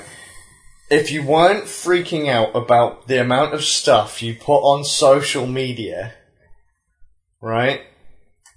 If you weren't freaked out about... I mean, seriously, people put stuff up on social media that they would never tell their own families. Yeah. For some reason, I have no idea why people do this, but they do. I mean, I've been guilty of doing it in the past. But seriously, if it doesn't freak you out about social media, playing this game, that stuff can happen. Yeah. People can profile you based on the things you put on the internet. And it's not just about what you put up there, it's what your friends and family put up there about you. Yep. And that's what, because it's what you can control what you put up there. You can't control what other people put up about you. Metadata is king these days. Metadata is gold. Well, it's funny, amusing the other day, because have you seen, Zuckerberg, what's his name? Mark Zuckerberg, Facebook chap. He's saying that he wants to sort of help develop AI to start spotting terrorists. And that's how I think to myself, oh, God. I thought, this is Orwell and Person of Interest, because Person of Interest is all about spotting terrorists. Because it's basically, it feels like it's all tied together, because I've been watching Person of Interest, which is all about AI that can spot terrorists and give people numbers, and then they have to investigate their social media to work out who they are. Yeah. Oh, pardon me, and their contacts. Classbook always does that to me. And we're playing Orwell, and it feels like it's all tied together. But it's a very common theme since the world post since 9/11. Prism came out as well, especially since Prism came out. The whole idea that all of our data is being vacuumed up, and it's not necessarily, well, I haven't done anything wrong or I haven't got anything to hide. Everyone has secrets, and everything is being hoovered up. What you've done now may not be a crime, but in the future it might be. Once upon a time, saying your religion on a census was once considered an okay idea. You don't fear your current government, but who's to say that someone you don't like gets hold of your data in the future? Yeah, that's very true. And I think gives you an example of actually about how misunderstood stuff people on social media can be. Yes. How easy it can be misconstrued. It's all open to interpretation. And that's all the point of the game, actually. It's like saying anybody you pick, because pretty much every person you encounter in that game, including people who are completely innocent, have nothing, sort of do nothing wrong at all, you can find enough information, make it look like they're guilty of something. Well, that's what I've been trying to do. I've been trying to make these people look... I mean, don't get me wrong, if there's a really bad ending, I'm going to get the really bad ending. But I've just been trying purposely to this person ain't actually that bad. Oh, but the way you read that piece of text... I wonder how they're going to read that when I put that in their profile. Because they only see the snippets you send across, so they don't get the big. They don't get the context. That's the whole idea. Is that they don't get they make the decisions based on what information you supply them. Yeah, you get the context. So if there's a couple of times where I supplied information across, and I knew the context of it because I didn't pay attention to what it was going to update the profile to, because it tells you. I think an early one is. This person she says something like, "Oh, you're just someone says to this person, "Oh, you're just torturing me now," in a jokey, clearly a jokey context. Was it something to do with food, wasn't it? Something like that, yeah. But Orwell picks up as this person likes to torture people. Yeah. And if you drag it across, you'll get a message from your chap saying, "Oh, she likes to torture people. That's something else we can add to her interrogation list." Oh my god, she's fucking violent. I think, oh shit, that's our context. That's not what it means. Oh shit, what have I done? She was basically to start with, it comes across as she's a pretty lippy bitch. But depending on how you read one segment of things, she could be a pacifist. If you read a later section of it and hand over the other side of the story, she's really fucking nasty and violent. And then you find evidence to explain why she's such a split personality, and it makes sense. And so you could be handing over all of the wrong stuff up until you find that later piece, and then you're like, oh shit, I've just dug her her grave already. And it's worth saying, there's no undo. Once you upload something... That's it. Once you make the decision, upload it, you've had it. And if you get conflicting information... Orwell won't necessarily tell you where the conflicts are. So it could say, by the way, there's a potential for unknown data to counter what we're saying here. You could submit it now, or you can completely prove wrong, or dig deeper and find the conflicts and try and work out. See, now I tried that at one point. I was like, If you dig deep enough, you can find all the conflicts. For sure, you can. But what I ended up doing, because I was trying to see how it worked, would he just how would he interpret all of the shotgun information I'm handing him? This badly, I think is the answer. Yeah, pretty much. This, like I've already figured out that there was a bomb in the mall. The guy was like, spoiler, and handed out. Spoiler. We'd already said it like 15 times. We said it was a bomb, and you said when it was. Yeah, there's a bomb in the mall. Who gives a shit? Someone died. Apart from the fact the person who's playing the game doesn't know, oh, where we're going to blow. Oh, it's. Hey, if they don't find the information, fucking Skippy ain't going to figure out. He's not going to figure that out, and he won't. You might think you've submitted. You might have come to a conclusion, right? So I say, there's a bomb in the mall.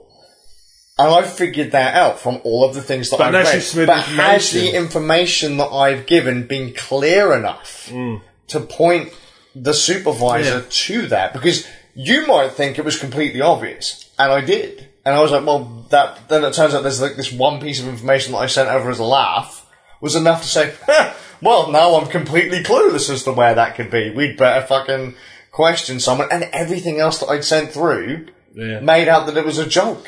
And so they had no idea what to do, and it was hilarious. The guy freaked the fuck out. Because he didn't know what to do. Yeah, he had so much of the wrong information. Yeah. It was great. It was really clever. So, it's... You can really... I mean, I can't stress this enough. You can really, really fuck with people in this game. It's really good fun considering how basic it is. It really does get you to think. I believe there are multiple endings. There are definitely multiple endings. There's at least, I think there's four actual endings to the game. Oh, okay. I think there's about 4 different endings to the game. Although there's like 2 main endings and they're variations of the theme. Sure, I think. So I'm basically going to try and go for the whole lot. I'm going to see how fucked up I can screw people's lives. Then I'm going to see if I can kind of make everyone out to be pacifists. Yeah. And then I'm just going to, I'm going to fuck with the government. Yeah. I must admit, the ending, I will say, wasn't quite as solid as, I don't think the way the game ended wasn't quite as solid as the rest of the parts have. And it does feel you are being heavily steered towards a certain conclusion and a certain opinion, which I didn't... Because the thing is, what I like is very grey and grey morality. Yes. It's never explained... It doesn't... All as itself, if the people who are investigating isn't actually necessarily a bad concept, as long as the people who are investigating are more like, say, me, and less like, say, you. Yeah. As long as people are in the context, listening to it, understanding, not just rushing in, putting information across, Orwell doesn't feel it's not actually that bad, because it's being used reasonably. The people at the top aren't just, random information, we're going to arrest somebody. It has to be a corroboration of information, which you can supply if you're not careful. But then the other side, people who are sort of pro-privacy, have got some good points as well. Yes.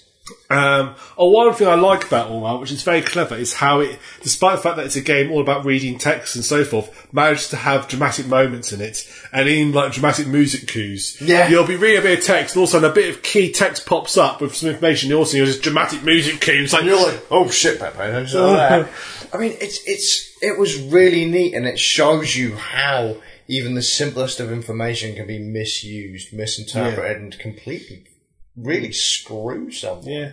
I mean, when I started screwing with it, and I mean like really screwing with it, I just wanted to know how the game worked. Yeah. Like, would once I hand it off to the supervisor, would I have any further input, or would he just literally fuck off and go? And it turns out he literally just fucks off, and I was like, that's your role. Your role's just the investigator. Yeah. It's very much like, it's not like CSI where the police are involved in a step of the process.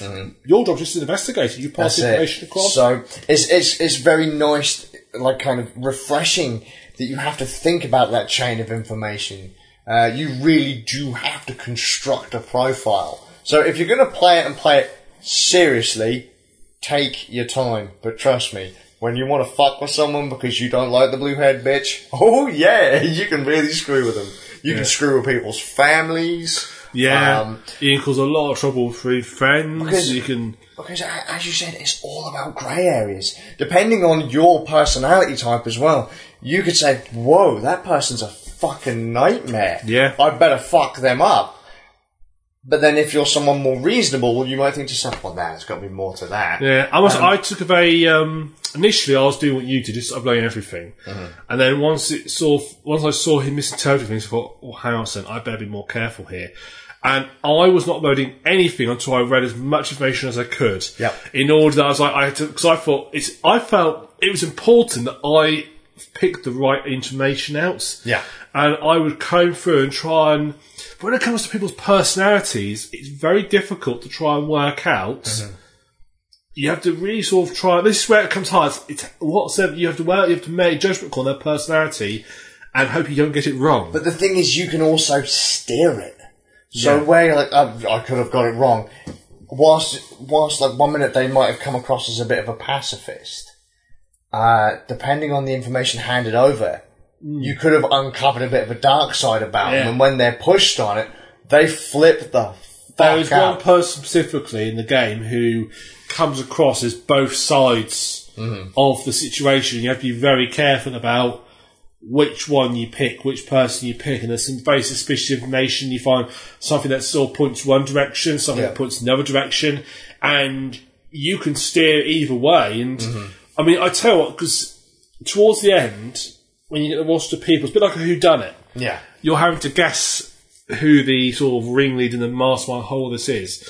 And I'm sat there, and all these people here, and I'm seeing for myself, well, he could be it. Because I will say, this is not really a spoiler, but the very last level of the game, you're limited to how much information you can put across. Oh, neat. You've got a limit. I think you can only upload so many bits of information, and that's it. Your time's So you have to be very careful what you upload. If you upload duff information, that's it. You've wasted time. And there was this guy who I was sort of thinking, I've actually got to work out who this person who's behind all this is, and try and get the right information across that points in direction. And there's this one moment, and all of a sudden, it just clicked. For it's them. It's them. I know it's them, but I need to find information that proves it's them. And I'm fucking right. I got it right who it was. It took a while to click. It is like a whodunit where it takes, but because you are the investigator, you find the clues, and also it's like, it's not them, it's them. But it's them. They are the ones behind it. And there's some real shocking, the story's got a lot of twists and turns to it. It has got a really nice story. And those will change depending on how you play it. Yes. The story's really good, actually. I mean, the general big bits are all the same, but the actual story is very good. Would you play it through again? Ooh, it's probably in the same category as I see adventure games like Walking Dead, Wolf Among Us, Life is Strange. To me, it's canon. I've created the story, so I probably wouldn't play through again. I'd like to make another one. Yeah. Similar thing, because it's all expanded. They could set a whole new mystery up. I would like it also if they did something that's perhaps rather than one big mystery, perhaps 2 or 3 smaller mysteries that you sort of work your way through. So each day is finding out, because that's what I thought it was going to like work out a mystery for one section, mystery for the next section, and so forth. So I thought it was going to be, but actually one big overarching. There's like sort of sub mysteries. There's one big overarching mystery behind it. So. Agreed. I will probably play it through again though, because I mean, I want to see how I can change these people, how I can break not break the story, because I can't break the story. However it goes is how it goes, but I want to see the different endings. I want to see how these people react to different things, because I mean, as you say, everyone has something to hide, and if you push someone with something they didn't expect you to know, holy shit, they can go from being the nicest person in the world to a complete psychopath, or a complete mentalist to like, oh shit, I know, like I know my dog died and I'm really angry, but I'm not really, like I'm just really upset. He's really angry. There you go. Oh shit, there you go. And that's what I'm saying. Like, even the things that we say here, if people were to like make a mix video of shit that we've said throughout a podcast, we're terrorists. Yeah. We're psychos. But it's all down to it's brilliant. It's all down to context. Yeah. I absolutely love it. I will play it through until I figure out all the different endings. I'll be going through it and piecing it together in my head, but I'll still be feeding it the information to. I think I'll try to play it again as well as that. Once you've done the mystery and you know the outcome, it's never quite the sort of fun part. Is you know what information to put across to get the right. The fun part isn't. The fun part is working out what information to put across and interpreting it. And that's why it's so well written, because it's very well done. Yes. But yeah, hopefully I'll be in Orwell too. I think as you guys are trying to get me to pick this up, aren't you? Yes, we are. I would totally say Orwell is how much is it right now? I think it's $6.99, something like that. 6-7 quid. Totally well worth it. The music is pretty good as well. I actually have the soundtrack for it. Yeah, I think pretty it's nice sitting as at the moment. It's a high contender for Game of the Year for me at the moment. Same. It's actually it's really good. Really, really good. I really enjoyed it. It was released last year. So, one thing I really wanted to do as well, because there is actually a computer out there called Orwell, which is a Linux kind of security conscious computer, like a little tiny puck. Really nice design to it. I really wanted to play Orwell on an Orwell. Yeah. Maybe one day. Orwell. That's fucking... But with my copy of George Orwell's 1984 next to my Orwell, playing Orwell. Listening to the Orwell soundtrack. Yes. Right. Whilst I become because there are even hints of being a thought criminal in it. That's great. That's fucking great. Oh. Yeah. I just love it. Absolutely love it. Great game. Play it. It's like two thumbs up, 4 thumbs up, because Nick's giving it like thumbs up too. Hang on. Yeah. That's a fun now. Yeah. Okay, right. Stuff we're looking forward to. This is something that actually a friend messaged me about some time ago, but I completely forgot about. Orwell 2. No. But I don't know how I forgot about it, and I feel very ashamed because it's probably my best loved series of all time. I know this one. MechWarrior 5 is fucking coming out in 2018. God, 2018. I remember playing MechWarrior 2 on a Pentium 1. Well, MechWarrior 2 was one of my... I was telling this story earlier, but I'll put it here. One of the first PC games I ever had. We had Chris as a sort of like early Christmas present type thing. Our grandparents, we got took to PC World on the cover story of we're going to buy my cousin wanted to buy a new computer type thing. In actual fact, my grandparents were buying us a computer. And we went up there and we bought ourselves our Packard Bell. I think it was a 133 megahertz computer, something like that. Nothing at the time, it was a mid-range PC at the time, but obviously now it's, my iPhone's got more power in it than... Oh god, yeah. Raspberry Pis. My washing machine's probably got more power than that Packard Bell had in it. Yeah. But it was our first PC. Before that we were using OS2 on IBM. Yeah. Jesus. The most sophisticated, and that was the most sophisticated game that was Snake. I was using Commodore Basic before I got into a Windows 95 Well, machine. the great thing was on the IBM one is all the games, you could actually access the source code. So you could just unload, you could open the source code, you could open the file up as a game or as a source code, and then that's how I learned the program. Because I used to sort of go in and modify the source code, see what happens, and hope I didn't break it. And that used 5.25 inch floppy disks on that IBM. See, I never had a machine with 5.25 flops, but, oh my, dude. Going to a shop, buying a magazine, opening it up, there's your game in Commodore Basic, in code. Tap it away and hope you don't make a mistake. Yep. Yeah. I had a whole book of computer games for Quick Basic that I bought from believe it or not, I bought it from a garden centre in their used book section. Oh my god! But it had about 30 computer games. And it's just code to code. And some of them were really simple, but there's an RPG that was 30 pages long in the book. And there was a Star Trek simulator game as well. Highly illegal to put a Star Trek simulator game. It had all the sort of appropriate names and characters and stuff.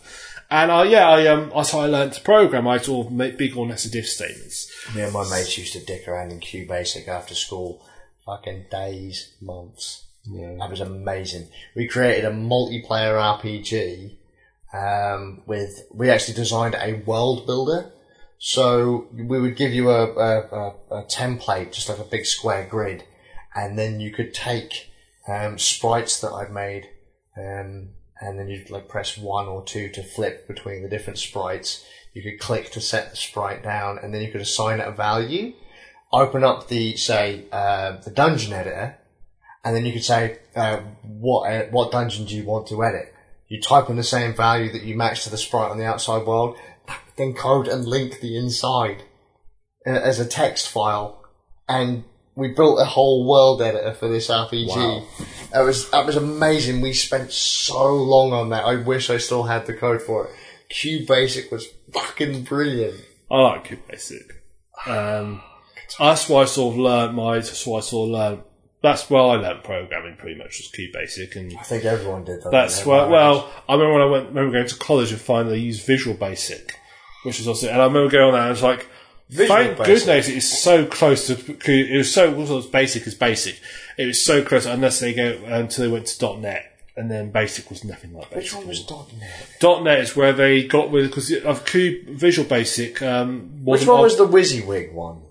Visual Basic. That's what's called Visual. So I remember you barely had to really do... Visual Basic, you had a picture of, like, you basically have your Windows form, then drag and drop command bombs that you'd have them fixed. And that was one, that was, it was a, I've forgotten the proper name for it now. It was interpreter language, so basically it interpreted each line of code as it went. Mm-hmm. So when you could modify code and while you're programming it, and also you could and directly reference. You could have all buttons called the same, have indexes on them, and so forth. Later, but it wasn't object orientated. .NET turned Visual Basic into object orientated base. It was what became object orientated. So basically, most of the things you used to work didn't. And if you imported I think Visual Basic 6 was the last version they had before we went to .NET. I think it was Visual Basic 6. And if you transferred it over, it just didn't work because the way they fundamentally reference stuff was completely different. There was like a mass rewrite at one point. Which is when I switched over to Visual C# as my programming language. I like Visual C# because it's very similar to, it's meant to be a hybrid between C++ and Java. Oh. But they took the sort of best parts of both ones, and it's a really nice language, C#. It's probably all languages I've programmed in. It's probably my favourite ones. Mm-hmm. The only one I think I like I do also mess around a bit with C as well. I've never got on with Java. I hated Java and JavaScript. I think that JavaScript is the plague of the internet at this point. I don't like JavaScript either. Horrible fucking stuff. Yeah. But that's going off the point. MechWarrior 5. Man. MechWarrior 5. Yeah, MechWarrior 5. So, I was saying my story of how my backup bell. So we got the backup bell, and we had to schedule an hour each turn to play the backup bell. But yeah, so my poor sister, she's come up with, I think, ScanDisk, and she pressed the F2 to run ScanDisk, and then sat there for half an hour while it scanned the disk. And she was on the clock. And she was on the clock, yeah. And I got my hour I was in, and it came with Incredible Machines. Yeah, that was Professor Tim's game. I only know it was Incredible Machines. Came with that. It also came with MDK. Yep. And it came with a game called Swerve 3D, which is a game I actually really enjoyed, but because it didn't come on it came pre-installed. So at one point we uninstalled it. Didn't realise you couldn't reinstall it again. Yeah, you can still. I managed. Sheer luck, I remember the name of the game, so I had to find it. Can I throw out that I still actually have that Pentium 1 pack-up belt upstairs in my loft right now? Yeah, the beige box is upstairs. Yeah. Upgraded RAM to 16 megs, kids. Wow, high flying. But I was about a month later. We got took up to PC Gate World, and it's like, okay, kids, you can buy yourself a game. You've got 10 each to spend on the game, so forth. So we're looking through, and there was all the. I think parents were thinking more like sort of the childrenly type games, like learn to type. I was only about sort of 9, 10 at the time, something like that. And we walked past, and I can't remember what my sister picked up, but I went past, and there's a bargain bin. I glanced at the bargain bin, and there's this jewel case, and it said the Essentials Collection. And I was like, what's this? Then on the front, they had like a little sort of ornate picture frame, and then in the picture was the picture of the MechWarrior 2 box. So there's the box, and then your artwork is like, yeah, there's Metal 2. I picked up and looked at it, and there's this big honking robot with this big sort of yellow flame effect behind it. It's like, I want this game. So that was the game I picked, and we took it home. I got home, I installed it, and just watching the intro cutscene, and the guy, and when the sort of this really low res intro cutscene where the guy gets blown up and they do a bit of shooting, it's like this is going to be fucking when awesome. Explosions look like cheese and you can only have TVs on the screen. This is when I was, I saw No Attention to Awesome. That was, I wasn't very good at it. I shit at it. Because it's quite a hard game, MechWarrior. I remember playing all the tutorial and, the best tutorial boss in it. He's got the best line of dialogue of every tutorial boss I've ever heard. He goes, I've said to the podcast before, but I have to repeat it now because it's just best dialogue ever. And he goes, "Excellent. You've demonstrated the ability to know to do what I tell you to. I like that. My dog does what I tell it to. I like my dog. You two should meet. Remind me to do that." Well, because that's the first time I played a game, and also this guy was actually talking to me. There was an actual voice. Yeah. He was talking to me. It's like, wow. Them were the days. I was in this 3D world. Previously, I've been playing Snake. And Snake's the best. I'm playing Snake, and also I'm in this 3D world, and I can wander around, and I can shoot things, and it's all big, so that was MechWarrior 2, and MechWarrior 2, the game that sent you into a world that just blew your fucking mind. Yeah. Because let's be fair, games of the time. I'm going to have to close this door because we're getting lots of background noise because somebody didn't bother to close as it came through. Because I'm a savage. He's wrecking my house. Anyway, games of the time. How could you get up and break the podcast?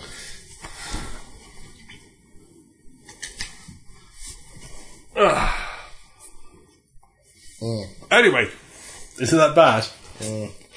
I'll drink it, but it's not Iron Brew. It's Iron Brew. It's not Iron Brew. So, games of the time. You got to think there was quite a jump between, say, computing of the 80s, 8-bit machines. Yeah. You had this jump into like the Amiga, where you had like the bouncing beach ball thing. They actually had like 3D graphics on a machine in real time.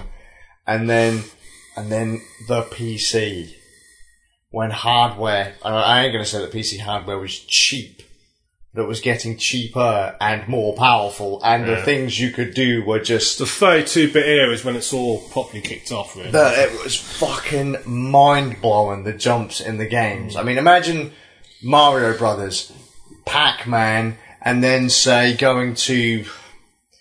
I don't know, like Halo, Call of Duty. So that's what the jump felt like. And I mean, I know that Call of Duty is kind of retarded, so it wasn't like, wow, technically amazing game for the time. Retarded.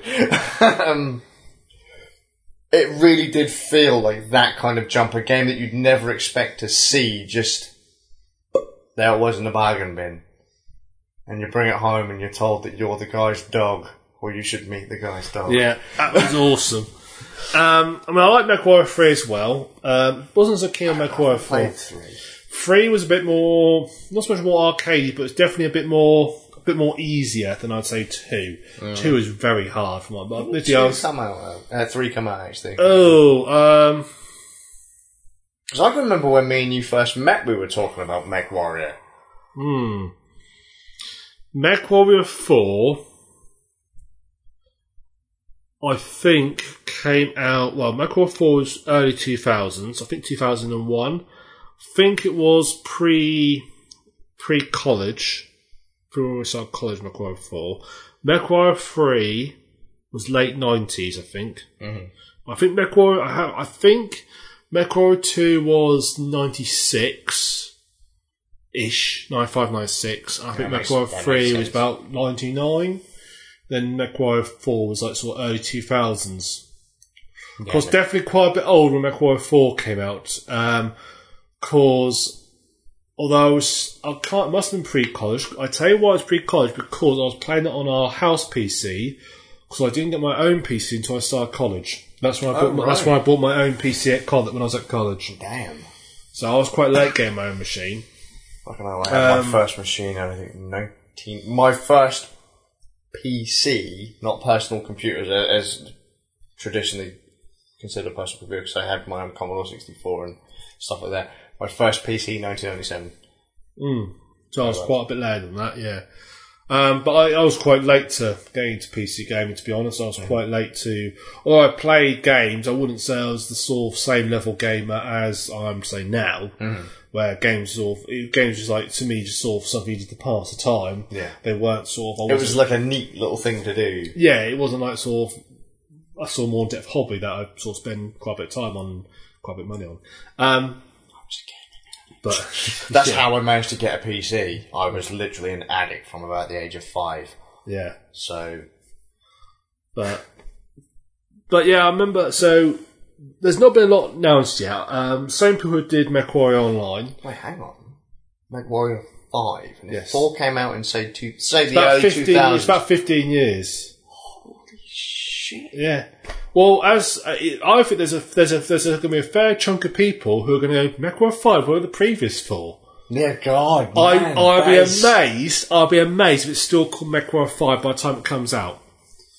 Time computer. Holy shit. Wow. Back in the days, time computers, I remember them. You'd buy a time computer or a Packard Bell from PC World or... Wow. Wasn't there another brand, like a kind of store brand you could buy computers from back then? I remember I forgot about time computers. Hasn't everyone forgotten about time computers?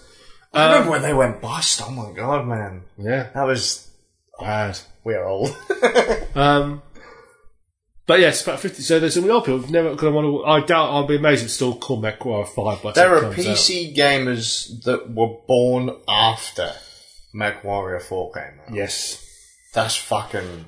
That makes you feel old. Whoa. Yeah, that makes you feel very old. Jesus Christ! Yeah. There are people now doing our college course, or equivalent of our college course that we were doing. What shit? Who would have never played MechWarrior. Poor bastard. Or would have been around when MechWarrior would have been born people when MechWarrior came out. There are people out there that think PlayStation 3 is retro. We'll get into that point. Yeah. Imagine what to see a PlayStation 2. Anyway, we'll feel old now. So they've not pretty much all they've released is a pre-alpha footage gameplay, and it starts off. They sort of start off quite good. It's done in game. It's actually rendered in game. It's rendered in game, and the guy walks into a hangar where there's a mech, and he literally just walks up to the mech and looks up at it. This massive mech towering above him. Although I swear it's not to scale. I swear it looks too small. I don't know how tall it's meant to be, but it looks too small to my eyes. Perhaps it's just my imagination, but it just looks... Are you saying in comparison to other mechs from previous games? Well, mechs are quite tall. I think a mech is they're about 30 metres tall. They're big boys, the mechs. I'm sure some get to about 50 metres tall. But this one looks really small. I'll show you after we've watched it. You have to watch the pre-alpha trailers, but it's really quite cool. Sure. Because he literally goes up to, they fire up, this mech sort of powers up into life as they fire up. And it's about 500 years old, this mech. It's a bit of ancient history. Well, I was going to say, because MechWarrior mechs are like your traditional mech. They're not like... They're not modern Japanese mechs that can fucking fly around at high speeds. There's basically two forms of mech. You've got the Japanese mechs, you say, which are basically giant ninjas, aren't they? Mm-hmm. Really. They're fast. They can use swords a lot. They're agile. They're very mobile. They're very quick. But... MechWarrior mechs are basically hulking great fucking towers of death. Yeah, they're tanks. They're quick, but they're slumbering. Yeah, they are basically a walking tank. When they make a big thud as they walk across the ground, boom. Yeah, that's why I like them. They feel like a piece of machinery. Yeah. Whereas I never liked playing games which had the more Japanese mechs. They just felt like I was just a guy in a suit. Yeah. But those you feel like a piece of machinery. And the thing was, they properly simulated being a machine. It was basically a similar episode doesn't exist. You're a bit like sort of, not EVE Online. What's the other space Elite one? Dangerous. Elite Dangerous, that's the one. Elite Dangerous, you're basically, it's a simulator for something that doesn't exist. Yeah. And mechs are simulator for something that doesn't exist. Euro Truck Simulator. Fun long distance drive. They do exist though, Euro Trucks. I don't know. Maybe the long distance drivers, the long haul drivers actually think it's really fun. I'm pretty sure average Joe public wouldn't think long haul drivers. But the trucks do exist. But Euro Truck is fucking brilliant. Yeah. But I've got 130 hours in Euro Truck. Really? Yeah. Yeah, it's just, so he goes in. Maybe I'll try on my Steam controller. Yeah, he goes in, he looks up at the mech, and then he gets a little lift up to the top, gets into it, and this is the bit that's all like, oh, I've got it. Because he gets in, and all of a sudden it just goes, reactor online, like weapons online, sensors online, all systems nominal. Because they always pronounce normal as nominal. And I remember that was what I always remember. That's my memory from MechWarrior 2. Whenever you go to MechWarrior, there's reactor online, weapons online, systems online, all systems nominal. That's my, oh god, they've got it. That's the line.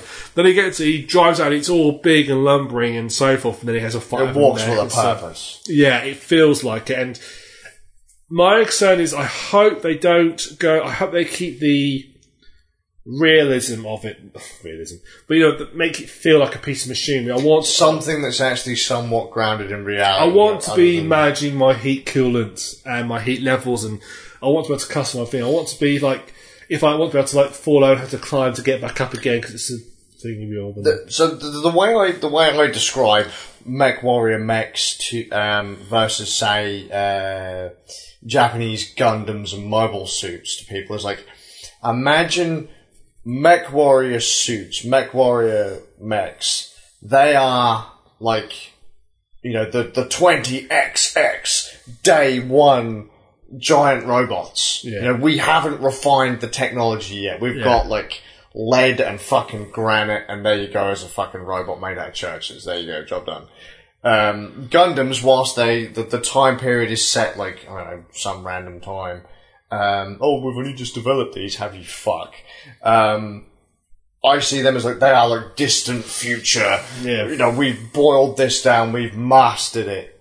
Robot suit. Yeah. I think mechs, I could just about believe MechWarrior mechs, I could almost believe existing. Yeah. And I think that's what, as a common theme for a lot of the games I really get into, is they're just about pushing the plausible. Just about here. Plausible, yeah. You could almost see it being a thing. I could imagine someone being able to build a mech. Admittedly, I think it'd be a massive engine, and I don't think they'll be able to move at 70 kilometers an hour. Yeah, well, mechs are horrendously impractical. The whole idea of mechs actually one of the most stupidest designs you can have for them, but they're cool. There's a case of course that otherwise they're completely stupid in design, but they look awesome. And if they capture that's my concern. If they must capture the essence of what makes a mech cool. If they do that, then I'm sold really. And it's a mercenary style game again, because they've always been between like the storylines and the mercenary style games where you have to have your own outfit and do missions and so forth. It concerns me a little bit. Okay, you said it was the MechWarrior Online team. If I remember correctly, you were not a big fan. It's because it's online, that's the only reason why I won't play it. Fair enough. So if they pulled the online mode, you'd have it's there. They basically. Could you play MechWarrior Online with like just a group of friends? Did you have to be on that mass server? I don't know. I didn't even saw it at the time of day. So I saw the online parts. Because a lot of people I know, that was at the time that Hawken was coming out, and everyone was kind of gushing like, "Do I play MechWarrior Online? Do I play Hawken?" I found the Hawken crowd. Hawken, from what I've seen of it, was a lot more fast-paced, more arcadey. It was so mech games. I don't know how many different mech games you've played, but I've played MechWarrior, Armored Core, played some Armored Core, the Gundam games. Obviously, you have stuff like Zone of the Enders. I played. Yeah, Zone of the Enders. Loads of people played Zone of the Enders. Obviously, like Hawken, Gun Griffin was a Sega one. Really, really, really fun game. What's the one that had the big keyboard that came? Oh fuck! Steel Battalion. Holy shit! Steel Battalion. My god, with the 100-pound. Dual joystick, fucking tons of toggle switches and light up shit on your dash. Pedals to move your giant robot suit. It was a process to start that fucking thing. So there's Hawken was one of the more arcadey ones, like Armored Core, like the Gundam one, Zone of the Enders, like something more fast paced that would wreck the shit out of something. High speed, heavily armoured, didn't feel like it was kind of new tech. This is like, we've refined this for a few years. This is like way past my lifetime style technology. Armored Core would fit in with the same group as, say, Gun Griffin, slow moving, heavily armoured, fucking pew pew things die if you hit it. If not, you're a fucking sitting duck, because everything else generally on the battlefield is faster than you. Yeah. What kind of games were there? Oh yeah, and Steel Battalion, obviously. Fucking Steel Battalion was so realistic. Well, realistic. For a mech game. I was quite a fan of the arcadey ones, like Armored Core, Hawk, and stuff like that. I like Mech Warrior, but it's kind of neat to see it, you know. I sort of see the point, but okay, I'll just feel like I'm a guy in a suit, don't feel like I'm a mech. Mm-hmm. That sort of thing, it's just that little disconnect of, if I'm fast and nimble, it's like... It was too far in the future to be... If it's like playing a tank simulator game where I can... To me, it's like comparing Unreal Tournament to Operation Flashpoint. Yeah. You know, yes, Operation Flashpoint's fun, but it's nowhere near... It doesn't feel as connected as Operation Flashpoint You need something to be more grounded in reality, more plausible. Something that you could actually have constructed in the near future. Hard sci-fi is probably... You need something to be... So if we were to say Armoured Core and Hawken would be suits that we would expect, say, not our time, not children's time, not our grandchildren's time, but sometime after that. Years, yeah. Whereas Mech Warrior suits are something that we could imagine being built with technology we currently have. Yes. To a degree, at least, in our hands. Elon Musk, get on with it. Fuck your battery-powered cars, mate. You see what? Oh no! I've just realised he's going to make the Tesla mech. What no one. Charge it up, right, we're powering up, let's walk. Boom, boom. Oh, I need to recharge it again. Oh, mate, no. And I've got the extension lead. No, mate. Get it sorted. Solar power, mate. I've got my solar powered armour suit. Fuck you. No, what you don't realise is he's building cars, but at the back of his house, fucking giant robot. I would. You can actually buy, if you've got a spare $3,000, you can buy in Japan a little mini mech for your children. Oh, Japan. I love Japan. The fact that they've got a fucking scale model Gundam somewhere in Japan. That got dismantled, isn't it? I think they move it. They move it. So that, like, Christmas please Day. tell me to move out sort of under cover of darkness so it just reappears somewhere random in the morning. That would be amazing. So I'm going to say, well, I got fucking hell. Holy shit, like, open up the window to your apartment and sort of, fuck! It's just this giant Gundam with a beam cannon pointed at your fucking window. I can't go to work today, I'm white. I've literally just emptied my bowels over the floor. There's a giant fucking robot outside. Not good enough excuse. We need to put another 14 hours in. Well, I can't. I can't actually get out. They've built the foot by my door. Good old giant robot. Sorry, I didn't understand the truth what you said. Sorry. This fucking giant robot boot right by where your front door. Shit. Don't anger it. Don't anger it. All of a sudden the thing just fucking falls over and takes out a building. Oh my shit, the Gundam fucking just crashed. Pilot error. We're being attacked. It's like, no mate, seriously, we just didn't bolt it down hard enough. Oh god, yeah. Would you play Mech Warrior online though? If there was like a way that you could only play with like a group? So, I mean, you'd play Elite Dangerous. Not online though. Well, no, but like you have the option of playing with like completely solo or with a small group, completely isolated. There are people I know. I might consider it. You might consider it, bless him. But it depends if it's how close it is to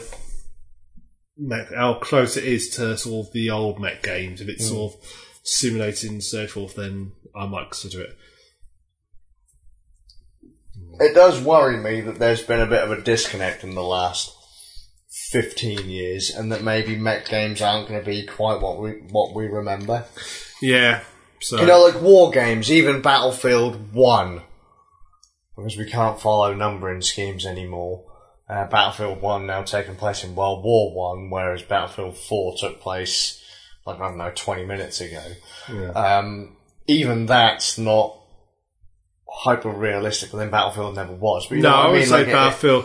I think Battlefield 3 was quite realistic compared to the others, but Battlefield 2 and 1942 definitely. But they were 1942 Bad Company. They were definitely not. They were arcade World War II shooters and so forth. Yeah, they were. So I always like playing, the one game I did play quite a lot online, actually with other people, was Delta Force Black Hawk Down. I remember that one, I think. We tried to set that up in college at one point. I think we might have done. We were passing around a copy of the game to install on I think that was the case, yeah. But I played that online with quite a few friends, and I always played as a sniper, because there the maps were big enough, you could just sort of get miles away and snipe. I always loved full fight. And there was a few maps we used to play on a rotation that I knew a couple of good spots you could hide in. The best bit is when you come across another sniper in the enemy team and you go onto a sniper drill. And I just remember sort of, fighting sort of, right, I need to reposition. Where am I going to reposition where he's not going to be thinking for me? So having to outwit. That was fun, having to outwit another player. And I remember once climbing up on top of the building and looking down, and I was right. He was thinking I was going to pop out somewhere else. I could just see him where he's pointing. Mm. And I could just got a bead just in the corner of his head and just very carefully, boom, got him. I was like, yes! I outwitted you. That was fun. That game. That was fun. But, yeah, MechWarrior 5 will come 2018. We'll find out what it's like, and we'll either be crying or yelling in. I cross my fingers that they don't go hawking on it for your sake. I'm hoping it's a little bits like they got the I know they've got the ambience of it there. Yeah, the little nod of weapons on it. I know it's on C, but those little bits like that just make me go. You guys you remember the series. Just don't forget what made the series special. And what do you think, and this is what I was actually trying to get, do you think old school MechWarrior has a place in this day and age? Yes. Really? Yeah. So you think that a kid these days that maybe hasn't nerdgasmed over MechWarrior 2, 3, 4 could pick up MechWarrior 5? Hasn't hurt Elite Dangerous, hasn't hurt the Armour games. Well, Elite Dangerous, mate, I've got to say, a lot of the people I know that have played Elite Dangerous never sat there with a BBC Micro and played Elite. Exactly, but what I'm saying is Elite Dangerous is a pretty hardcore space sim game, relatively speaking. Well, compared to most equivalent games to the genre, I can see that. Eve is a hardcore fucking game. Well, Eve is in a league of its own. But in terms as do not anger Eve gamers. Do not anger Eve. We've had this as a rule podcast. You do not anger the Eve community. Anger everyone. That's actually a rule when our forums set up. One of the rules is do not anger the Eve community. So I would agree with that. Anger fucking political groups, religious groups, soccer mums, not a problem. Eve, I am staying well the fuck away from that. We have lives, and we like them. We value them. I'm not having Eve death threats. But I mean, if Armour can do well, and that's a hardcore military simulator. To be honest, I think the only reason that Armour sold these days is because of the zombie mods. Possibly helped it, but I think you'd be surprised. There's quite a reasonably big community, and ultimately, at the end of the day, why not have it? There's different people, different horses, different courses. Why not put games that certain communities will like to play? Sure. And particularly on the PC, which is a nice platform that allows, unlike other platforms, it allows all these different versions of games that you wouldn't get out there to come across. And so I think MechWarrior, it's criminal that MechWarrior hasn't come out recently. I don't know why they just didn't bother. They stopped the series. I deserve to be murdered. There's a whole group of mech fans that are going to be holding fucking doubles to my head. Big cannons. The Crime Hounds guys. That's another one that was pretty close. It was a combination of, say, the kind of, depending on how you made your suit, pretty quick, nimble stuff, to the big hulking fucking heavy mechs of MechWarrior. I played the ever-loving shit out of that game, and it was amazing until they shut down the servers. Yeah. The fact that you could either build, if you wanted a nimble suit, it wouldn't be powerful. Very light armoured, probably on a hovercraft style base. Or you could have the big hulking fucking thing like I had. Well, that's same with mechs. You have different chassis, light, medium, heavy, and assault, which are the ones that weigh like 100 tons. So. My suit moved so slow. I mean, near enough anything could fucking run rings around me. But if I hit you, or even if I hit in the rough area of you, you were dead. Well, MechWarrior 4, I had a build that was it was pretty much would one-shot any other mech. But you'd overheat, I reckon. Oh, yes. Yes. It was everything says an alpha shot. So all my, you used to have weapon groups. All my weapons were grouped into one group. And I had stripped out pretty much all my armour and everything out there just to put more weapons on. So what I meant was that if I met another mech and I got it aimed right and shot it, they were gone. They were nearly dead from one hit. Mm-hmm. Downside was I would immediately shut down pretty much. It was like the heat was just enough, not quite to overload my core, but to shut me down so quickly. So you basically had to snipe with it. You couldn't go close. If you got close, you'd be dead because you'd be sat. You were seeing every time you fired, you were seeing duck. Mm-hmm. But when you fired, bloody hell, most things. A light mech would just be gone in one hit. Yeah, even the assault mechs would be down to like very low health. Mm-hmm. They might not, and if you had a friend with you, who was a bit more balanced, they could quite easily finish him off. So you could really muller. But yeah, that was quite a crazy mech layout, and that was. No fun to use. You missed. Dude, don't even get me started with missing shots.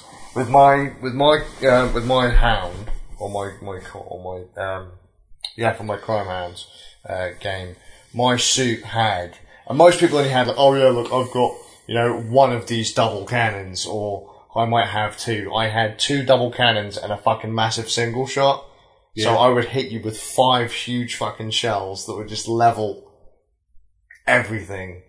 My suit was slow, minimal fucking armour, but when you saw me, and you would see me because my camouflage made it so that you knew where I was. Like, there was no... That's not great camouflage. No, like, that was like, because everyone else was like, oh yeah, I'm in a desert, so I'm going to change my colour scheme so that people can't see me.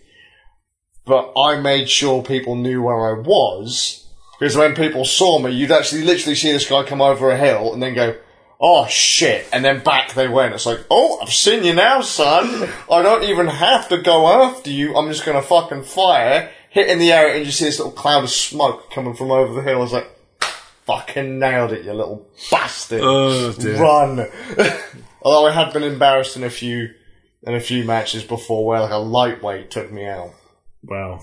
Well, the light suits... So basically, you built a glass cannon. Pretty much. I mean... I remember Abraxas turned up. You remember Lakey, don't you? Yeah. We used to play that a lot. So it was an Xbox game.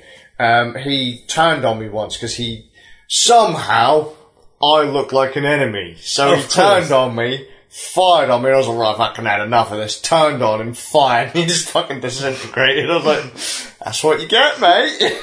Taking him no, you gotta take on the whole enemy army by yourself. I'm cool with that, son. Good fucking times. But the little suits, there were a couple of ways you could win in Crime Hounds. You'd either destroy the enemy suits or destroy the enemy base. Well, this fucking little guy, man, he'd noticed I was there. I hadn't seen him, so I was just scanning the area. Fucking cruised right around the map, got down beside the base, behind the base. There was nothing to tell us that our base was being attacked until it blew the fuck up. Yeah. If I'd have turned around and fired on the base... no base. So I was like, shit, he's too close. It was like, you had a big ass fucking hulking cannon beast there and you couldn't do anything. I was like, I know. And now I know you're going to be doing that again. I have to make sure I fire on you before you get too close to our base, before it gets disintegrated. But, fun game. There's a version of that been made by fans for PC.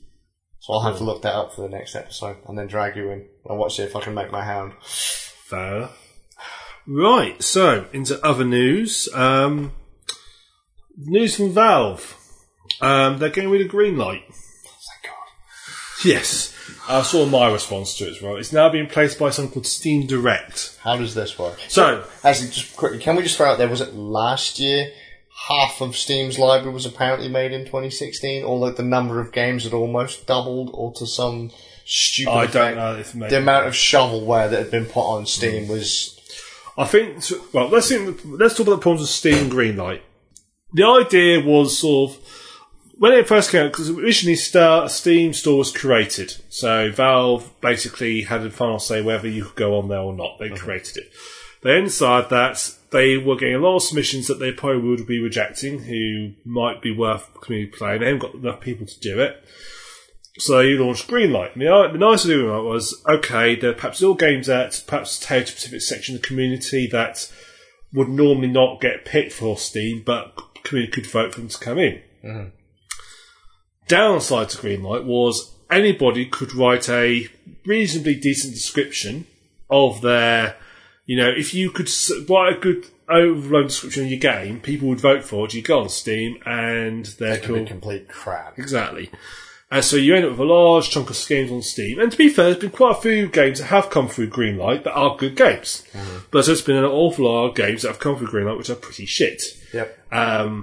It's the point where almost whenever you see the community pick this game, you go, how many people? I'll look at the reviews see how many people have given reviews. And pretty much since the reviews fix that sort of problem. There's a lot of crap on Steam. They did have curators, didn't they? Steam curators. You still got those on there. But apparently that system became so... Valve didn't really implement the system well, so whilst there were curators there who could kind of vote on a game, they didn't really get much say. Yeah. No, you're absolutely right. Keep talking while I close the door.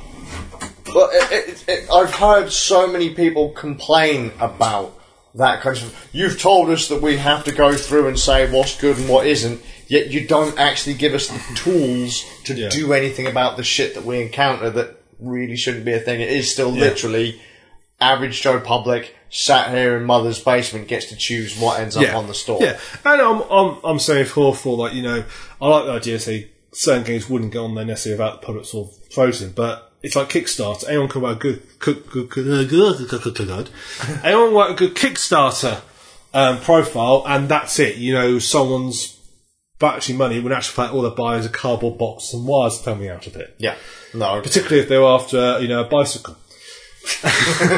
And so Steam Direct's replaced this, and Valve basically admitted that Greenlight hasn't worked. And it's funny that they now say that Greenlight hasn't worked.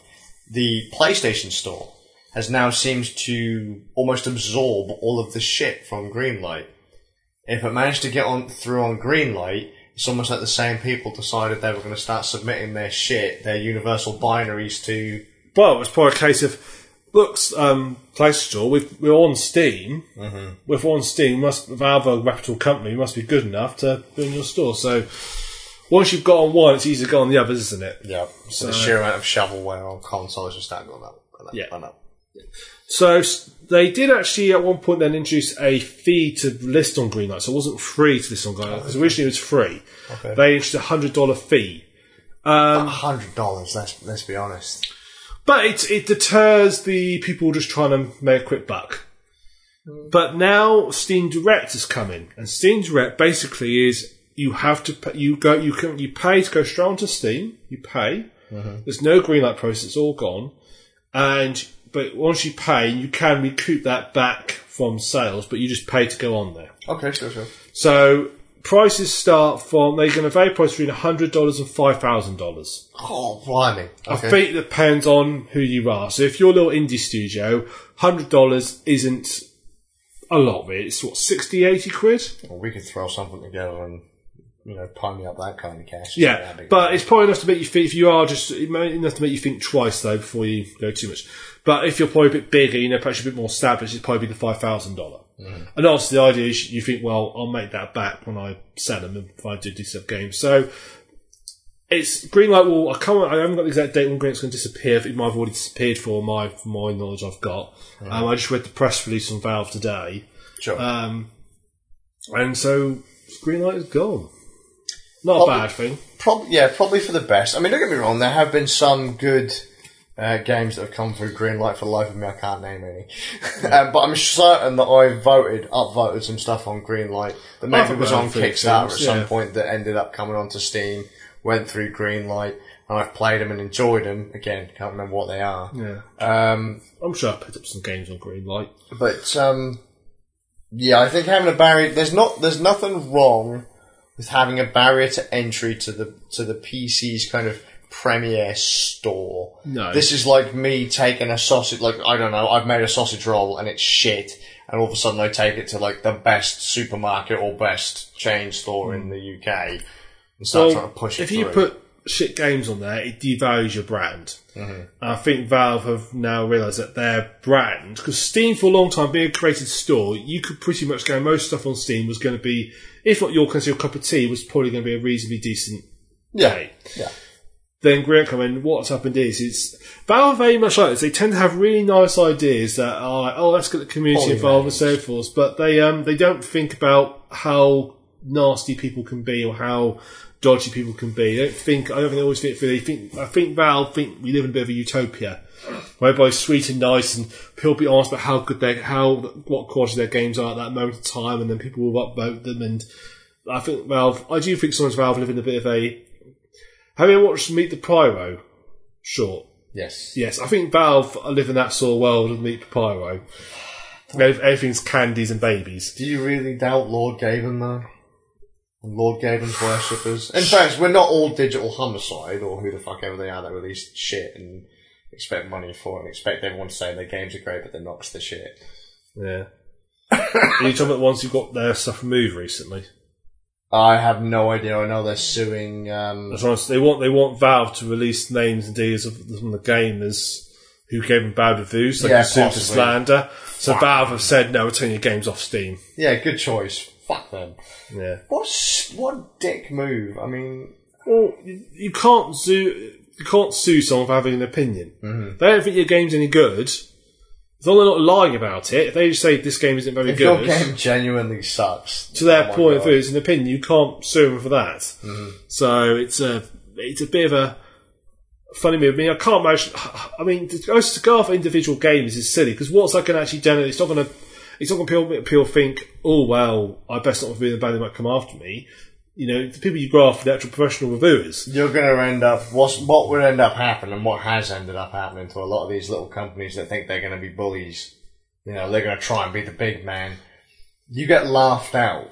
Gamers are like fucking this horrible fucking tidal wave. You push one of us, it kind of swings back a bit, and then just fucking comes back and hits you full force.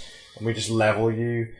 Gamers are generally got the friendly fire switched off in most situations. Mm-hmm. They're quite happy to point it and take out their side if they need to. America. Yeah. Yes. I'm sure it's not a coincidence that most games are American and they're like that's it. Yeah. So Valve Scott, I think personally is a good thing. I was never a fan of it, and I think Steam Direct, if it's a deterrent, I'm assuming what will happen is that presumably it'll be like what I wonder if it's going to be is like your first game this is $100, next game this is $200, then perhaps it's $500, and then after your 8th, 10th game this is then $5,000. Yeah. Actually, when you say that though, it does make me worry though, because there are some game companies I know that make very niche games. They're indie studios, and they've got like 15 or 20 games in their catalogue. But it's like they're not the kind of games that are guaranteed to make money because they are so niche. So it's like, are they just going to disappear because of their market share? Well, trouble is, whatever system they use, it's not going to help everybody. No. Imagine there's always going to be winners and losers, and the best they can do is pick a system that hopes in overall has the least amount of winners and losers. Yeah.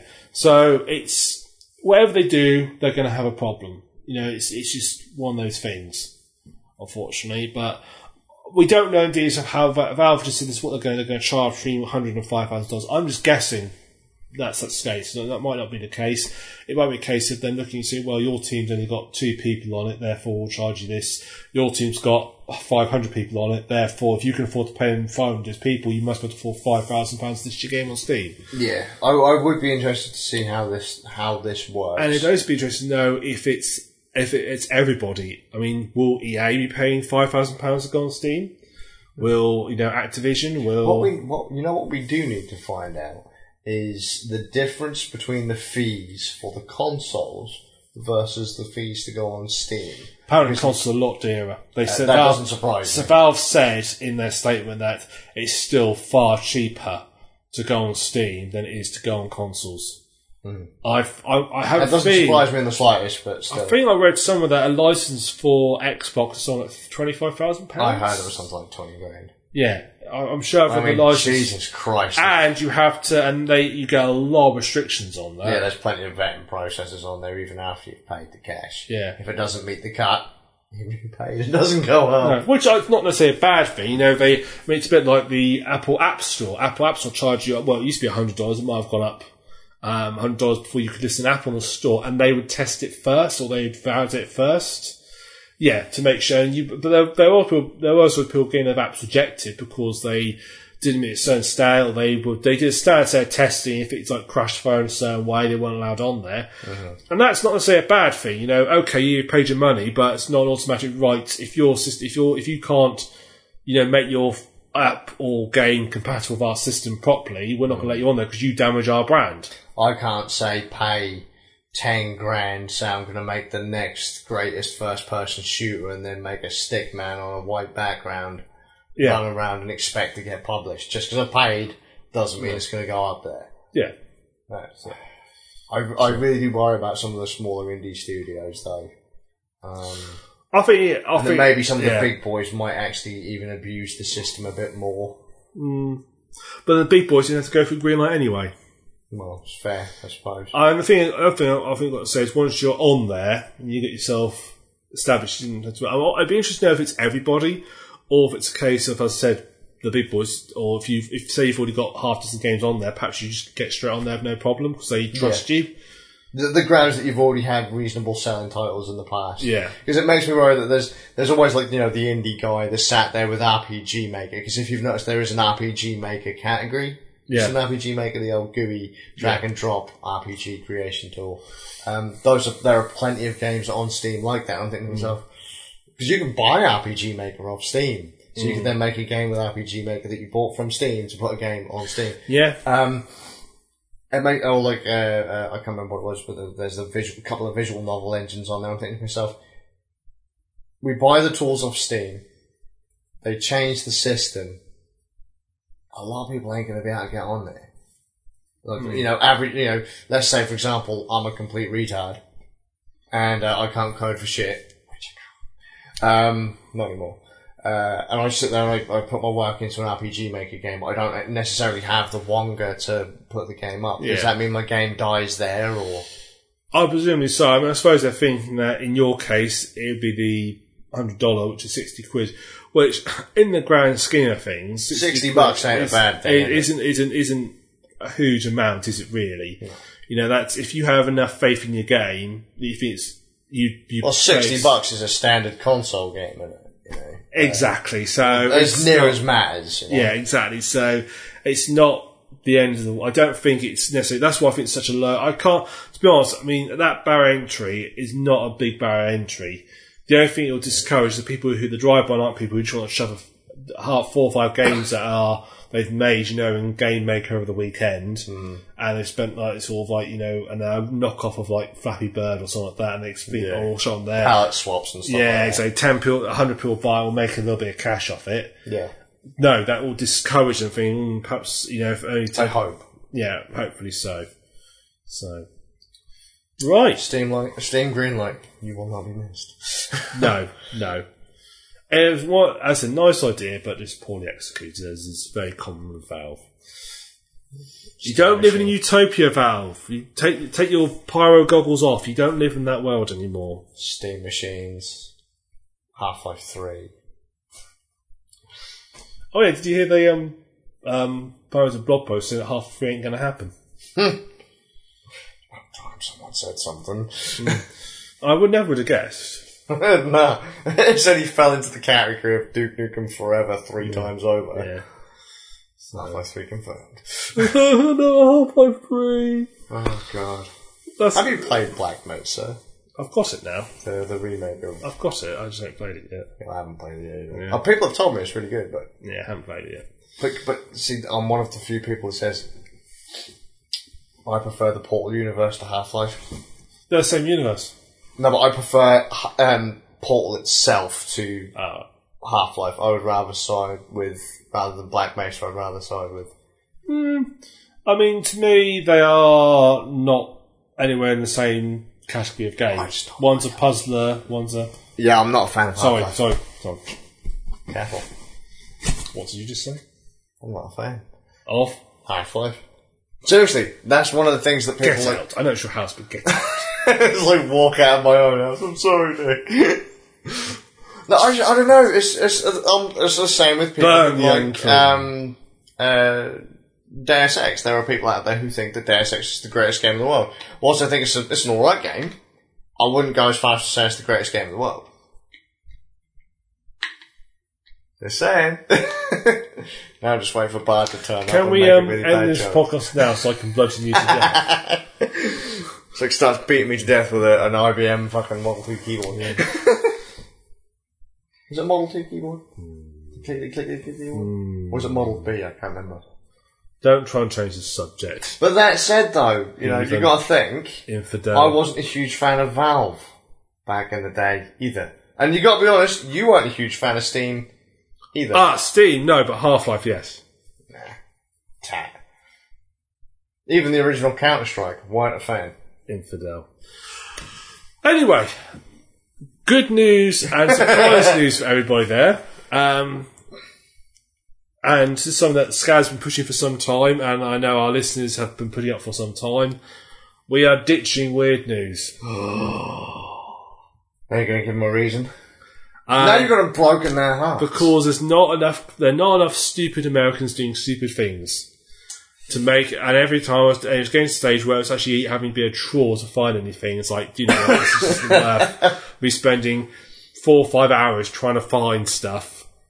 The trouble was, I think it had got to the point where it wasn't even necessarily weird anymore. It was just kind of odd. Yeah, I'd left my keys in a toaster. Yeah. No idea why. And it wasn't enough to riff off. Yeah. So, that's it, gone. So this is actually the end of the podcast. Oh my god. This is like one of the longest podcasts in like forever. Yeah. So, thank you very much for watching up in the Suffolk Gram. Skazzius. We look forward to seeing you in a fortnight. If I survive that long for not like a halfway. Yeah. Yeah, well, I'll be seeing you in a fortnight. And there'll be like a stick with a fucking beard tied to it. And what I'll do is I'll go through all the previous podcasts and I'll pull out little phrases. And I have the laptop next to me. It's like, so Taz, what do you think of Half-Life? Beep. It's the greatest game ever made. Beep. Oh, fucking, that just reminds me of that Simpsons episode where the fucking Lisa has a pen pal. And, I don't know, there's like the government takeover, and the little girl, the pen pal is like right into her, and it's in the little girl's voice, and all of a sudden the government takeover hits, she's scared for her life, and all of a sudden it's like, all hail fucking emperor, whatever, and it's in a deep man's voice over in the letter, like her voice just changes. It's like, that's how it's gonna be. I'm gonna be a soundboard, and I'm gonna love Half-Life. I don't know, I didn't get into it. It's not a bad game. I just prefer flying around with portal guns. Oh, Lord Gapem, please don't judge him. He is Bass Fiend. He will turn to the fold. I'd like to throw out there as well that when as far as Portal 2 is concerned, I prefer the co-op mode over the single player mode.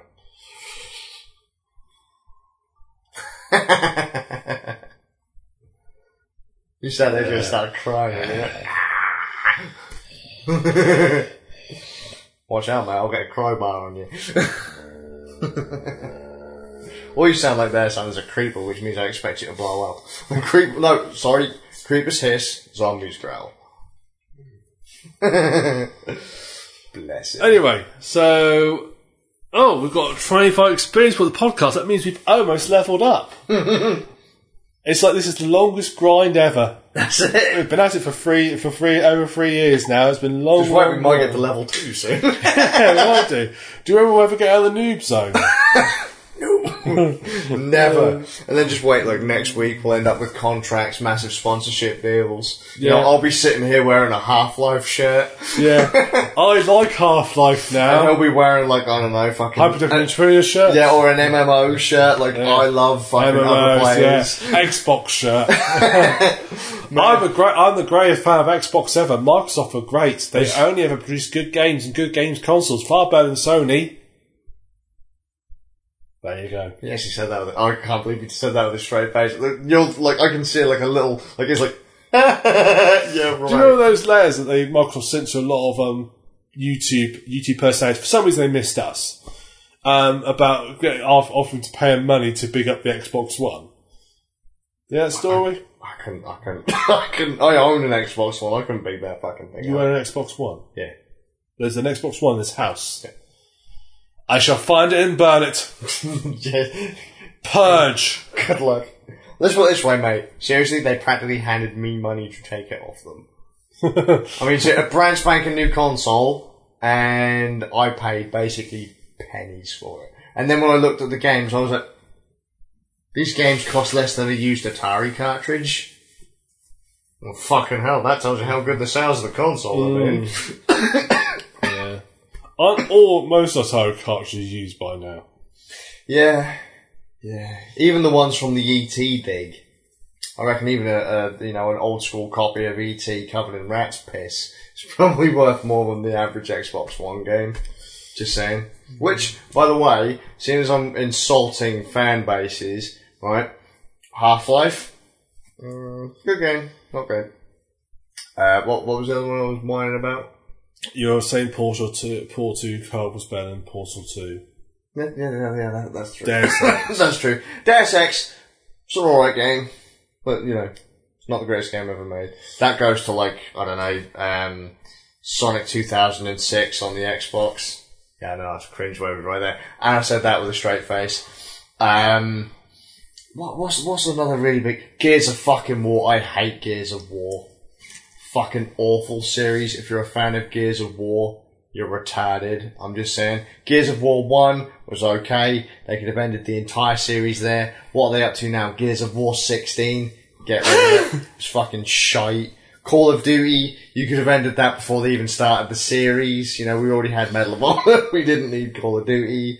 As a Quake 3 mod, it's quite good. We don't need it. Look, we had Quake 3. We didn't need anything else. Let's see, as far as, let me think. Battlefield, we've got 1 million of those now.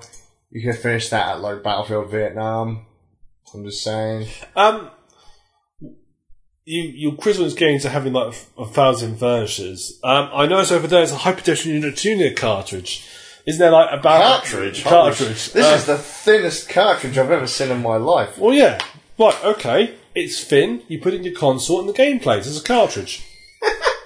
It's round. What I would love to see is they change the definition of cartridge and then they quote you on it. That would be absolutely on the site.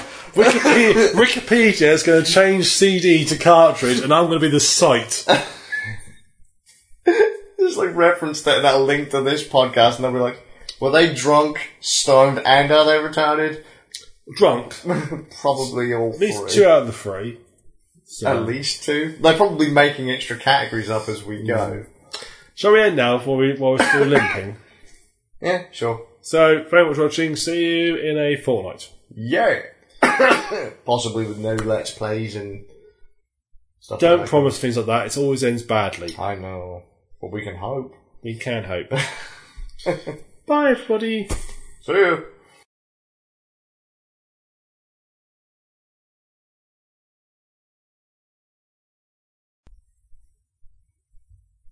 I hear noise. Oh no. Have I been sacked yet? I was explaining to you got diabetes. I was explaining to our viewer how the reason why podcast is always delayed is because you always have to go to the loo. That's it. It's I can't help it. I've got the bladder of a baby.